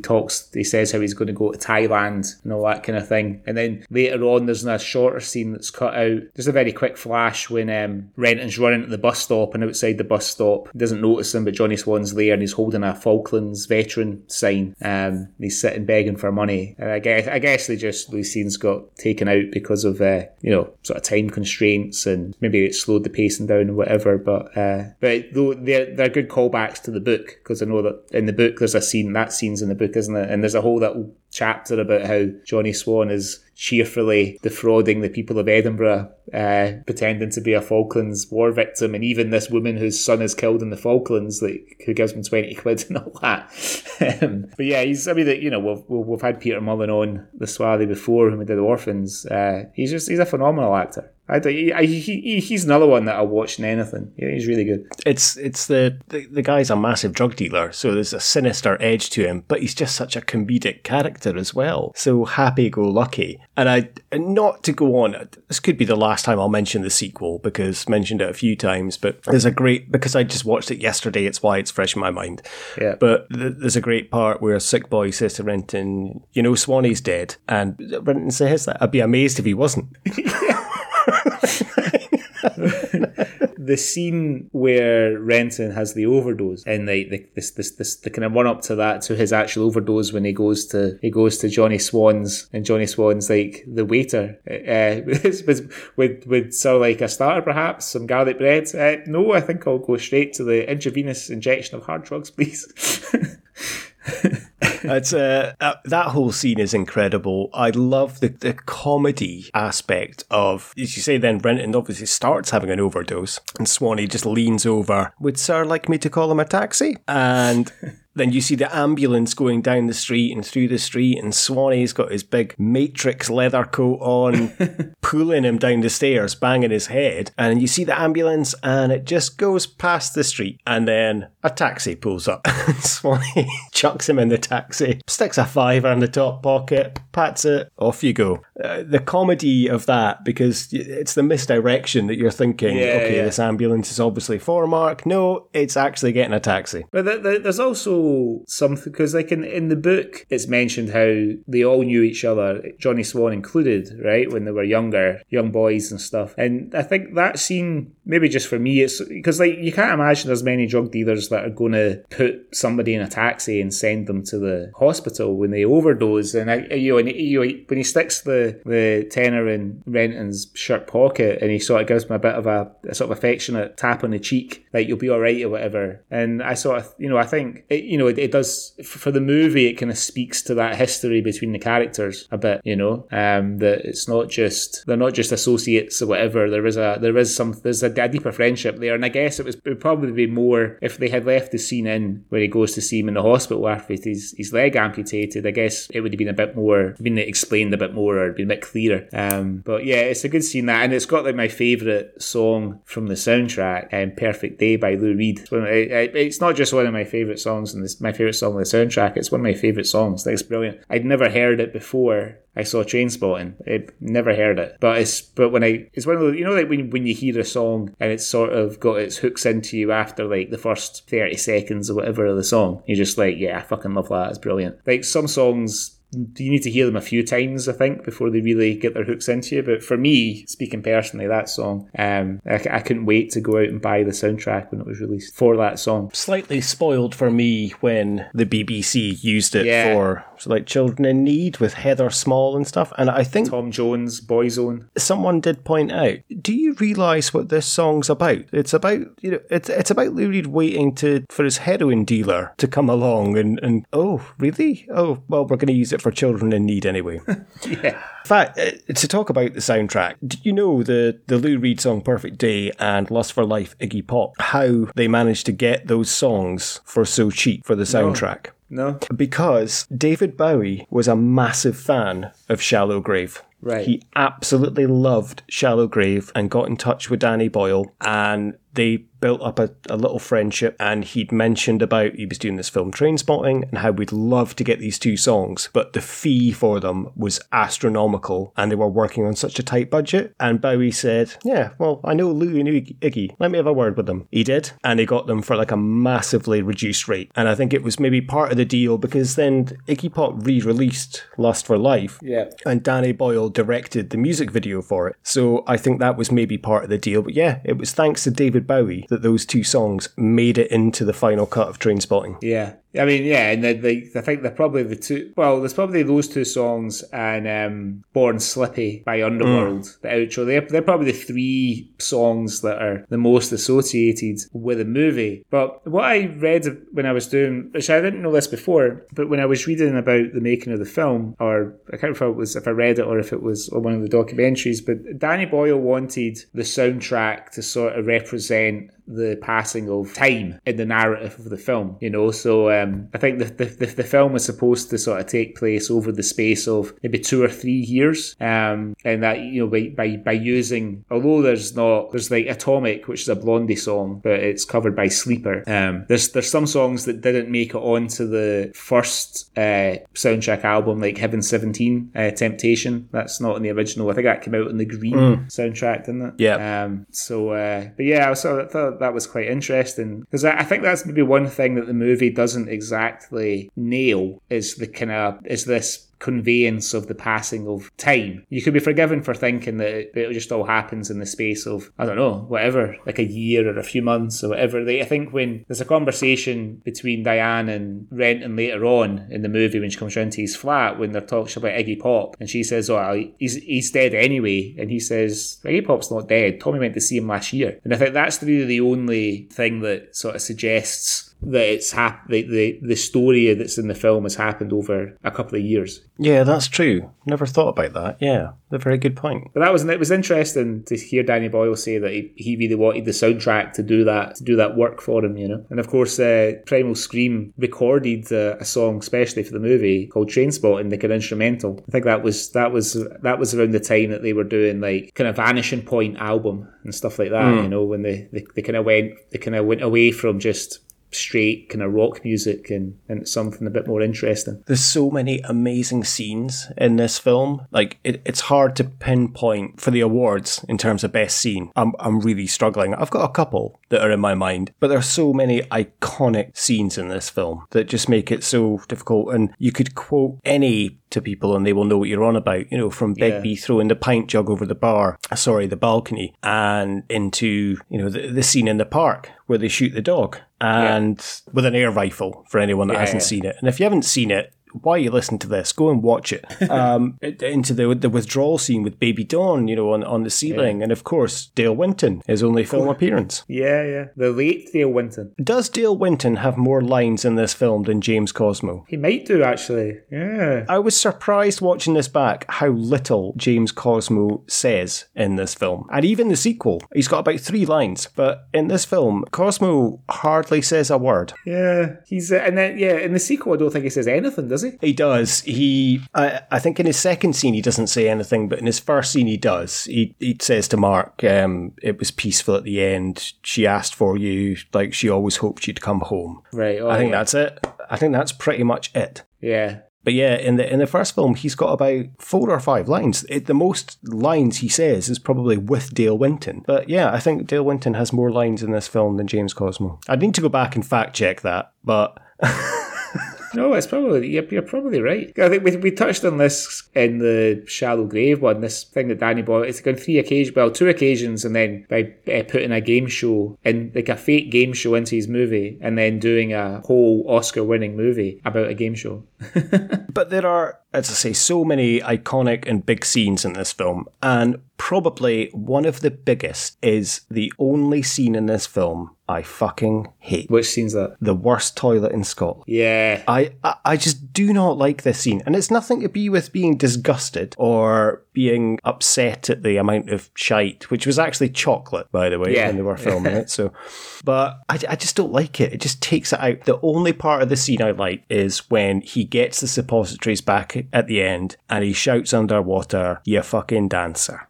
I just don't like that part. I understand why it's there. It's to show the lengths that he will go to get his drugs, what he will go through in order to get his hit and his fix, but there's just something about that scene just doesn't sit right with me, and it just takes me out of the film, and then I have to kind of come back in. I guess maybe that is the point, maybe much like him going down and going out of the world and then coming back in, but I'm not a fan of that scene at all. Well, apparently, we sort of touched on it earlier, Danny Boyle didn't want to have a straight narrative to the movie. He wanted it to be kind of closer in style to the book. So whereas the book is short chapter stories that are all connected, the movie is a lot of like very quick scenes, but there's hints of surrealism in the book, and that toilet scene is sort of Danny Boyle trying to sort of stay along the same lines, because obviously it's exactly as you said, but it's a very surreal scene. He obviously didn't really go down into the climb down, it'd be impossible. But it's to do with Danny Boyle trying to keep the same sort of style as the book. But yeah, and the thing is, every time I see it, that toilet just looks worse every single time. And there's a cool little callback in T2 in the club when he opens the first. He's like, oh fucking hell, and then he finds a clean one.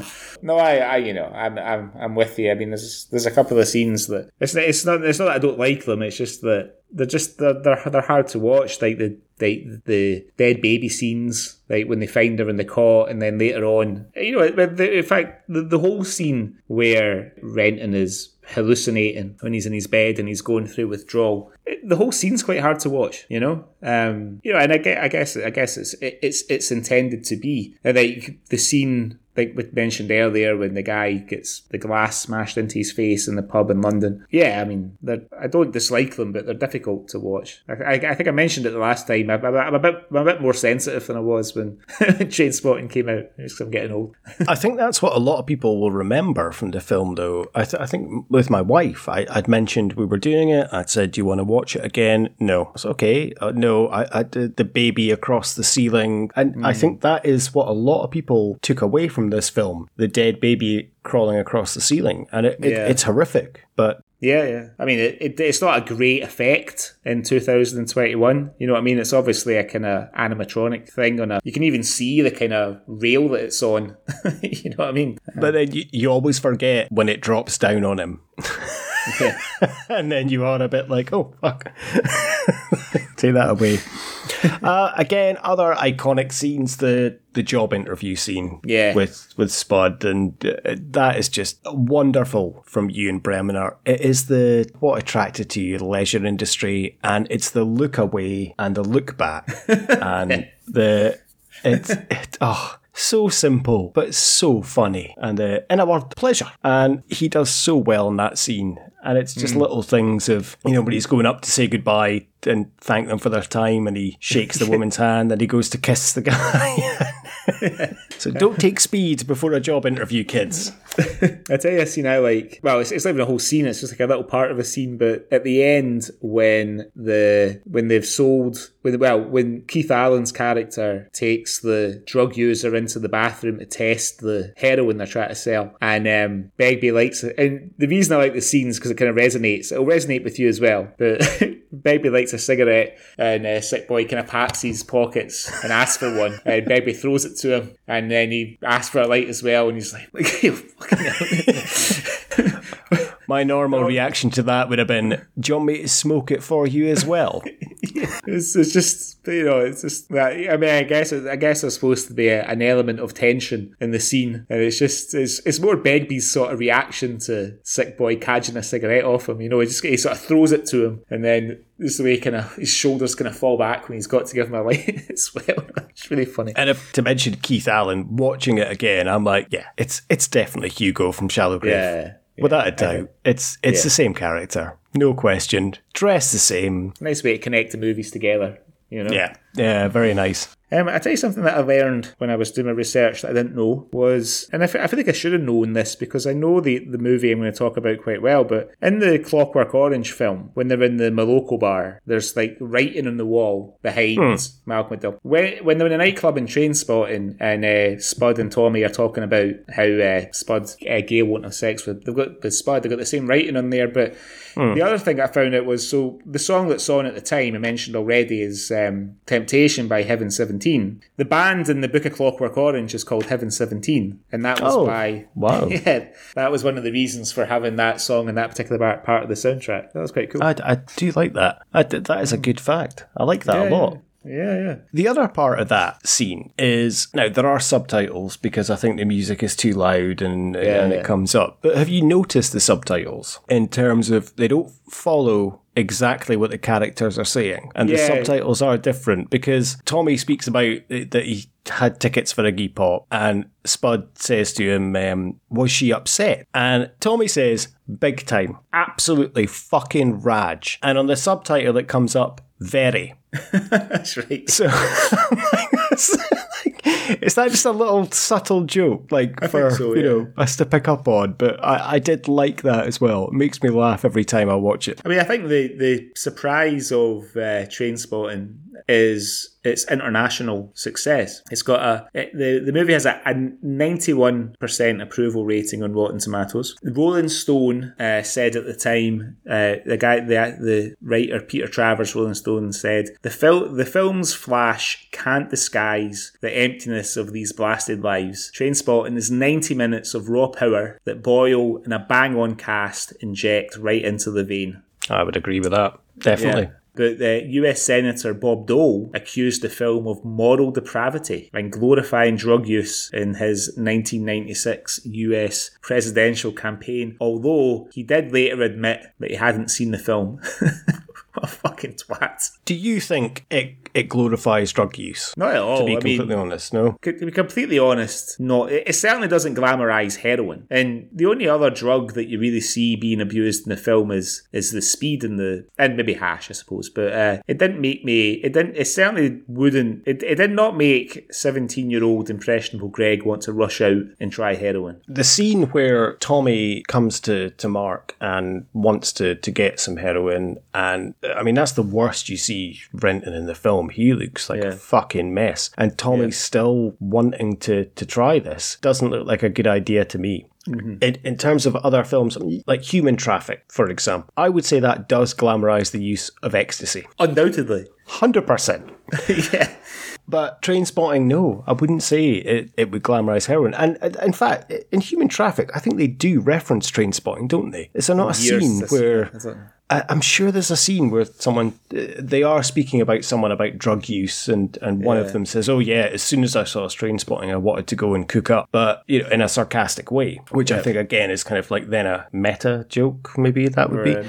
Yeah. But I don't know, but yeah, that massively glamorises drug use. Trainspotting, I don't think so at all. I would say the sequel does. The sequel glamorises cocaine a little bit in a couple of scenes, but. I wouldn't say this glamorised heroin at all. I mean, I don't, when Trainspotting came out, I remember it was certainly in the kind of popular press. It was like, and as much as it was still praised in the popular press, it was like it was the heroin movie. But when you think about all the things, when I think about how you and I discuss Trainspotting in years gone by, and what was spoken about, and discussing the books and everything, heroin's not really a big part of it for me, and watching it back, there's scenes when they're at Swanee's and stuff like that, and there's the overdose scene and everything, but and maybe it's because of the sequel, because the sequel is about aging and friendship and stuff like that, and I do feel that the original film it's more about friendship than it is necessarily about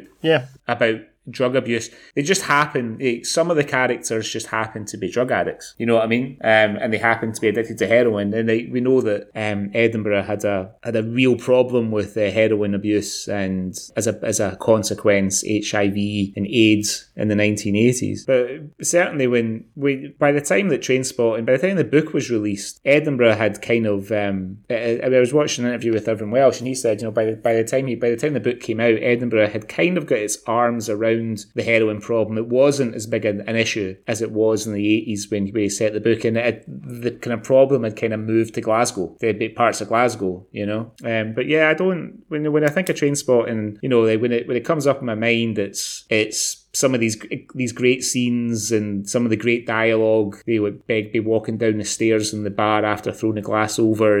I'm sure I must have quoted that about 1 million times when I was younger. I think about the soundtrack, all that kind of thing. It's not the character of heroin, I suppose, in the book is not the first thing that comes to mind when I think about it. And we haven't even touched upon the countryside scene of it's shite being Scottish. Probably one of the best lines from the film in terms of the quote that Ewan McGregor delivers there, his little lines. It's shite being Scottish! We're the lowest of the low! The scum of the fucking earth!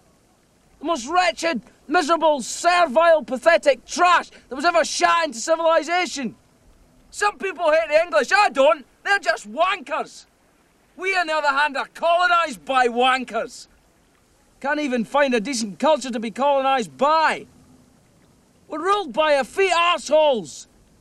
It's a shite state of affairs to be in, Tommy, and all the fresh air in the world won't make any fucking difference.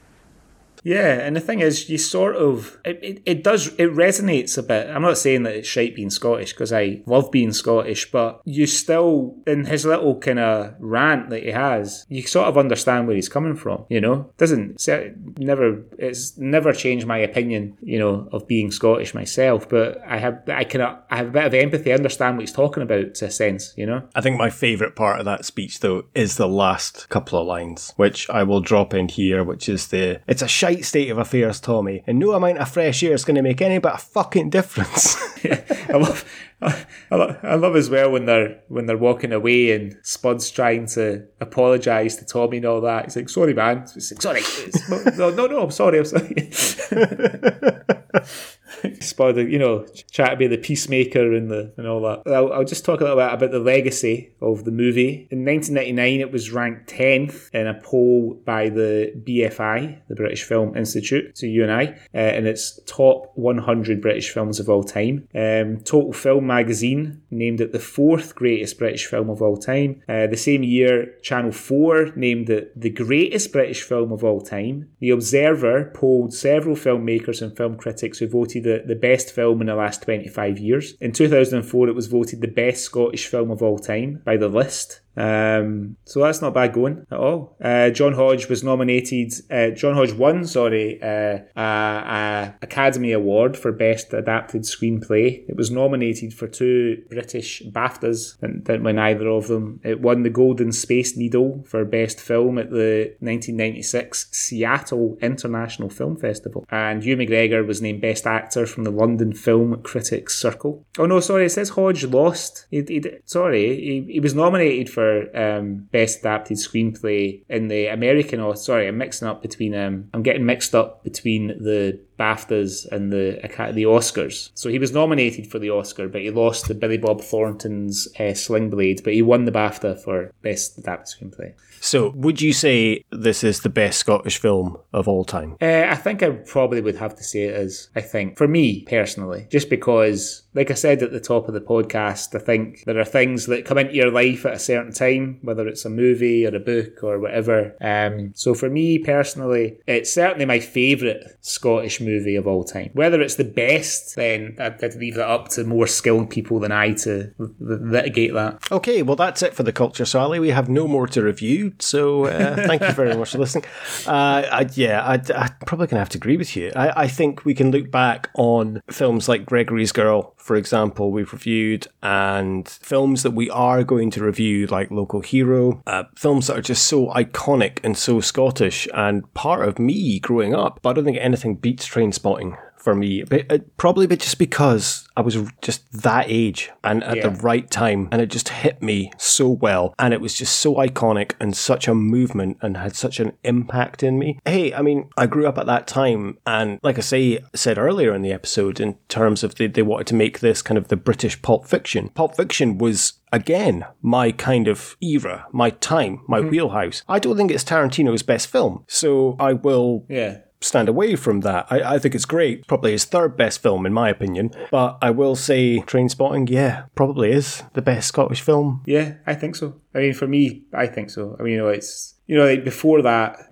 before Trainspotting and Shallow Grave, I guess you didn't really see a lot of mainstream Scottish movies. We were just off the back of fucking Rob Roy and Braveheart the year before Trainspotting came out. I'm not saying there's anything wrong with Rob Roy or Braveheart, but they're looking at a sort of romanticised version of Scottish history and Scottish heroes. Whereas Trainspotting, for all its sort of kind of surrealism and subversion, it's whether it's true to life or not, I don't know, because I've never been in the situation these characters are in, but it certainly feels very true to life. But still, it's not true to life like Sweet 16 is, in that you kind of go away from it feeling a bit kind of, it's a bit of a downer how that movie ended, or Orphans is a bit more surreal in some senses as well, but it's kind of heavy, and Trainspotting, I think it's got a very heavy subject matter, but it carries it very easily and very quickly, and I just hadn't seen a Scottish film like that before when I was a kid. And how do you feel about the ending in terms of Mark ripping off his mates and fucking off for a new life? He doesn't say where. In the book, it is mentioned it is Amsterdam. Yeah. And obviously we know in the sequel that he's been in Amsterdam. I never bumped into him. But how do you feel about that? I mean, I think, he leaves Spud his share, effectively, and as he says, Sick Boy would have done it if he could have thought of it first, or had the opportunity to do it first. I don't know. I'm on the fence about what he did. To be fair, he put up half the money anyway. Yeah, I know. For it. so kind of deserves it, but yeah. Yeah, I mean, it's, I think the fact that there's the little sort of, that quick little bit where we learn that he's left Spud his share in the locker, which it sort of absolves him a bit, I think, of ripping off Franco and Sick Boy, because Franco is, as much as he's a good character. He's a good character to watch. He's not like a likable character. And, because he's so fucking scary. And especially in those last couple of scenes of the film that with, the glassing, etc. And, Sick Boy, he's, Ewan McGregor justifies it exactly as you said. Like he says, well, he'd done the same thing, and actually he says it himself, doesn't he? Sick Boy. He says when he comes back from the toilet, he says, "Oh, you're still here then?" And Renton says, "Well, wouldn't one out in a mate?" And he says, "I know I would." So for me, you think, well, you don't feel so bad about Sick Boy and Renton, but sorry, Sick Boy and Begbie. But what I think is. And it's kind of conveyed better in the prequel books is how hurt Begbie is by the betrayal. You know what I mean? You sort of see it later on in the next movie, but certainly in Porno, he's crushed by it. You know what I mean? Like it drives his behaviour, and I think he even says, because he's released from prison near the beginning of Porno, and I think he says that part of the reason that he went so mental when he battered the guy and stabbed him and got put in prison is because he was still so fucking angry about what had happened to what Renton had done to him. Yeah. But yeah, like, I think it's a great ending, because we like Renton all the way through, right? Regardless of what he does, even inadvertently sabotaging Tommy's relationship with Lizzie by stealing the tape. Like the scene with him and Spuds like nick the TV out of the old folks' home. Like fairly reprehensible fucking acts, but you still like him. You know what I mean? You kind of want him to kind of clean up and stop taking drugs and sort himself out and everything. So it is quite an uplifting ending in a way as well. As much as he's ripped off his friends. And wonderful bookmark of the film in terms of bookend. Yeah. At the start you have the choose life speech, and at the end you have the I'm choosing life speech. Yeah. Wonderful. I'm going to be just like you. Yeah. Although I don't remember seeing that at the cinema and thinking, I live at home, my mum and dad. I don't have a fucking big television. Yeah. So shall we put Trainspotting through the categories? Let's do it. Yes. Okay. What have you got up first? Archetypal Scottish moment. All right, what did you go for on this? I had a couple. There's a few, but there's a phrase that I grew up hearing, and then when I moved away from Glasgow, people didn't say it. And to hear it on screen for the first time, for me, there's something very Scottish about it even now. And you'll think this is mad, but when we're in that surreal scene that we don't really like, and he picks up the tablets at the bottom of the pool and he goes, "Yes, you're a fucking dancer." We used to say that all the time when I was a little kid in Glasgow. "Oh, you're a dancer," But when we moved away when I was like 8, and I just never heard it. People just didn't say it, and people didn't say it in the northeast of Scotland. So to hear that on screen when I was 17, and even now to hear it, I really like it. It just really reminds me of being a kid in Scotland for some reason. Fair enough. Yeah, I know it's a good. I would go with that. Yeah. What did you have? I had Archie Gemmell scoring against Holland in 1978. What a penetrating goal! What more do you need? That's the archetypal Scottish moment. It's it played out forever in our history, and it's just beautifully used in the film. Phenomenal. Yeah. Did I read that? Was it Archie McPherson? Did he re-record? Yeah. Did he record it again? Yes, he did. Yeah, Archie McPherson. Yes, he did. He re-recorded it because he is down in the cast list for that. Because otherwise, it would have been down as archive footage. But yeah, I'm sure I've heard an interview with him when he said, yeah, he did sit down and re-recorded it, and he didn't quite realise what it was going to be played out against when he re-recorded it. And then when he saw it, he was like, it's okay. I get paid anyway, so fuck it. I mean, it's a bit of there's 2 awards that are a bit redundant here, but we'll go through them anyway. The James Cosmo Award for being in everything Scottish. James Cosmo, right? Yeah, it has to be. Although he's got less lines than Dale Winton, yes, it has to be James Cosmo. Still in it. The Francis Begbie Award for Best Swearing. I mean, there's a lot of good swearing in it. There's a lot, and I have changed my mind a couple of times I had one that was my favourite, and then I've gone with which I think will probably be your choice, which will make it the winner. But my first choice instantly was I love the ending with Keith Allen when they're doing the negotiation, and he's 20, 19, and then Begbie just... This was a real drag to him. He didn't need to negotiate. I mean, what the fuck were we going to do with it if he didn't buy it? Sell it on the streets? Fuck that. I'm 19. Terribly sorry, I can't go to 19. Well, fucking 16 then. Okay. Well, fucking 16 it is then. I love the use of the punctuation there. Love that. Yeah. But then I did change my mind. I wanted to have the Mikey Forrester Renton exchange about the suppositories where Renton is, for all the good they've done me, I might as well have stuck up my arse. But it's not a very sweary word, arse, in 2021. They probably say arse on Blue Peter these days. Do you know what I mean? I think it has to be Bobby Carlyle walking down the stairs, because he sort of punctuates as he's stepping down the stairs, taking a step, and I don't think, I'm not sure there's been many films that have had more liberal uses of the word cunt, apart from probably Sweet 16, to be honest. Yeah. As Trainspotting. So yeah, I think as much as I would like to not be too obvious, I think it still has to be that one. Oh, lassie got glassed and no cunt leaves here till we find out what cunt did it. Who the fuck are you? Yeah! And that was what I changed it to. That was I was like, it has to be that. Only other option I have, and it is something I still use to this day, is during the cafe scene before the job interview, and Spud and Renton are chatting about it, and Renton says, it's a fucking tightrope, Spud. I still use that to this day when I'm speaking about something. I will say it's a fucking tightrope. Okay, so the most Taggart appearances goes to Finlay Welsh, who plays the judge who sends down Renton and sends down Spud, and lets Renton off with 6 appearances, going all the way back to Knife Edge in 1986, which is the first appearance of what's his name? James McPherson. No, Alex from Alex Norton. Alex Norton, on my life.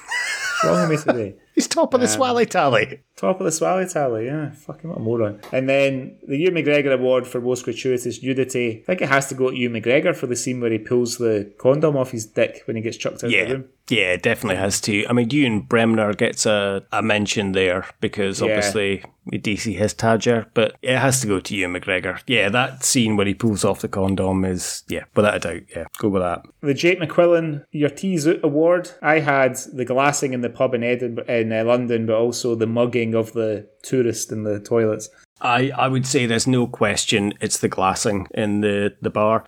When I was rewatching it, despite how many times I've seen this film, and I'm thinking about awards, I did have down the mugging of the American tourist. And then we got to the glassing scene. And as soon as they sat down in that pub and were watching it, and Sleeper are playing, I'm like, fuck yeah, I remember what's coming next. That's and I can hardly watch that scene. When he just glasses him, it's horrific. Yeah, it's horrible. Yeah. So that has to be the most violent scene without a doubt. And then last but not least, and it's a really hard one, but what's the best scene in the film? Well, second to last, we've still got another award, haven't we? Who won the movie for the Sean Connery who got to go and fight the prom king. But we'll go with last best scene. This is a hard one, and I changed my mind so many times. I love the scene of Renton's withdrawal because it is so iconic and it is so visceral. Most of Begbie's scenes. But you know what? I'm going to give it to, and it's the scene that made me laugh the most when I rewatched this. And it's when Renton and Sick Boy are watching Tommy and Lizzie's porn video. And it is just the look on their faces that they're just so nonplussed, couldn't care, watching their two friends have sex. It made me laugh so much watching it this time. I'm not saying that is the best scene in the film. It was the scene I found the best at this time. Yeah, I think I'm going to give it to Renton's withdrawal scene because there's just so much going on there. Everyone's involved. Everything is happening. It's so iconic and it is so, you feel it. And Ewan McGregor's acting is so good in that. So I know it's an uncomfortable scene to watch, but for me, that's my favourite scene of the film, or best scene. Okay, for me, my favourite scene is the opening scene with them running down Princess Street and cutting between them running away. You mentioned it before, the introductions to the characters playing football, that the kind of opening choose life monologue, in the everything that goes with it. I just, I think that is so iconic. That's brilliant. Yeah. Best opening I can think of in a very long time for film. I'm struggling to think of anything better. And then finally the Sean Connery Award. So who won the movie? Well, what do you think? Who are you going for? It's Ewan McGregor, right? It has to be. Now, what are we saying on this? Like, in terms of... Right, it's Ewan McGregor in terms of actor, and Renton wins the film because you could say Danny Boyle because he's gone on to do well and have an Academy Award. If you mention Trainspotting to anyone, they'll say Begbie. He's certainly the most memorable and certainly quotable character. Yeah. So for me, Bobby Carlyle as Begbie wins the movie for me. He is the only character that Irvin Welsh has written a spin-off solo book for. Yeah. Yeah. Because of the success of, without Trainspotting, you probably wouldn't have had you maybe would have had Porno, you might have had Skag Boys. Irvin Welsh may have continued writing about these characters. But without the success of Begbie, you've got The Blade Artist, and that is a great book. I mean, okay, he's the only Trainspotting spin-off character. Obviously, Irvin Welsh has written other books about spin-off characters like Juice Terry. Yeah, I'd love a Juice Terry film, but I don't think you could have that nowadays. For me, Begbie wins this film. Yeah, you've convinced me. I think you're right. So I'll give it to you. I did find out that apparently Kelly MacDonald, believe it or not, auditioned for the part of Trinity in The Matrix after being in Trainspotting. And she said, that same interview that I watched on TVAM or whatever, she said that she didn't read the script before she went for the audition. So they were trying to explain it to her. She didn't have a fucking clue. They got her to do some kind of punchy thing on a boxer's bag, that sort of runny punch thing that she said that was rubbish. So that was like 1999. So the same time that Ewan McGregor was being Obi-Wan, she could have been Trinity in The Matrix. Yeah. I think she's too short to be Trinity, I think. Yeah, I think Carrie-Anne Moss did pretty well there. Well, I could talk about Trainspotting all day, but I guess we have to wrap it up. Yeah, I feel there's so much we haven't even covered, but we can leave that for another time. Hey, when we do the sequel, we can dip in more about the rest. Okay.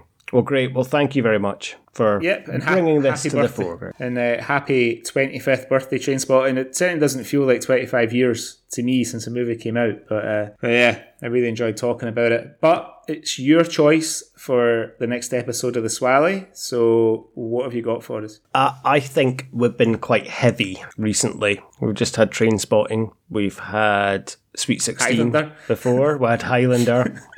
It's all been quite dark and quite heavy. And I think we need a little bit of light relief. And I think we all need a holiday. So I would quite like to take a flight on Air Scotia and look at the mid-90s BBC Scotland sitcom The High Life, starring Alan Cumming and Forbes Masson. Brilliant. I never watched The High Life when it was on the telly, so... Did you not? Have you seen it since, or have you ever seen it? I think I've seen bits of it, but yeah, I've not seen enough. I've not seen a lot of it, to be honest. I've seen bits and bobs of it, but yeah, no, that's good. I look forward to watching that. I watched it a lot when it was on. I mean, it only ran for one series, like 7 episodes, if you include the pilot. But yeah, I watched it religiously when it was on. So I'll look forward to hearing your take on it then, if you haven't seen much of it. Okay, cool. Fantastic. Okay, well, thank you very much for listening, everyone. If you'd like to get in touch with us, follow us on Instagram at CultureSwallyPod, or email us with anything you would like us to review or any stories you'd like us to cover on cultureswally@gmail.com. And you can follow us on Twitter @SwallyPod. And I'd never said this before, but if you listen to us, please rate, review, and subscribe with us on iTunes. It does make a difference, and it would be great if you could do that. So, thank you very much, everyone, and until next time, see you later. Choose life, Nicky. Choose life.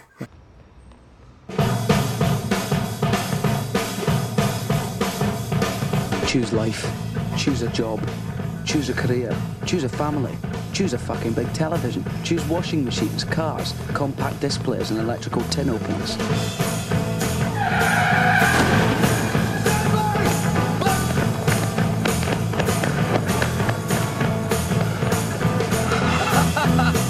Choose good health, low cholesterol, and dental insurance. Choose fixed interest mortgage repayments. Choose a starter home. Choose your friends. Choose leisure wear and matching luggage. Choose a 3-piece suite on hire purchase and a range of fucking fabrics. Choose DIY and wondering who the fuck you are on a Sunday morning. Choose sitting on that couch watching mind-numbing, spirit-crushing game shows, stuffing fucking junk food into your mouth.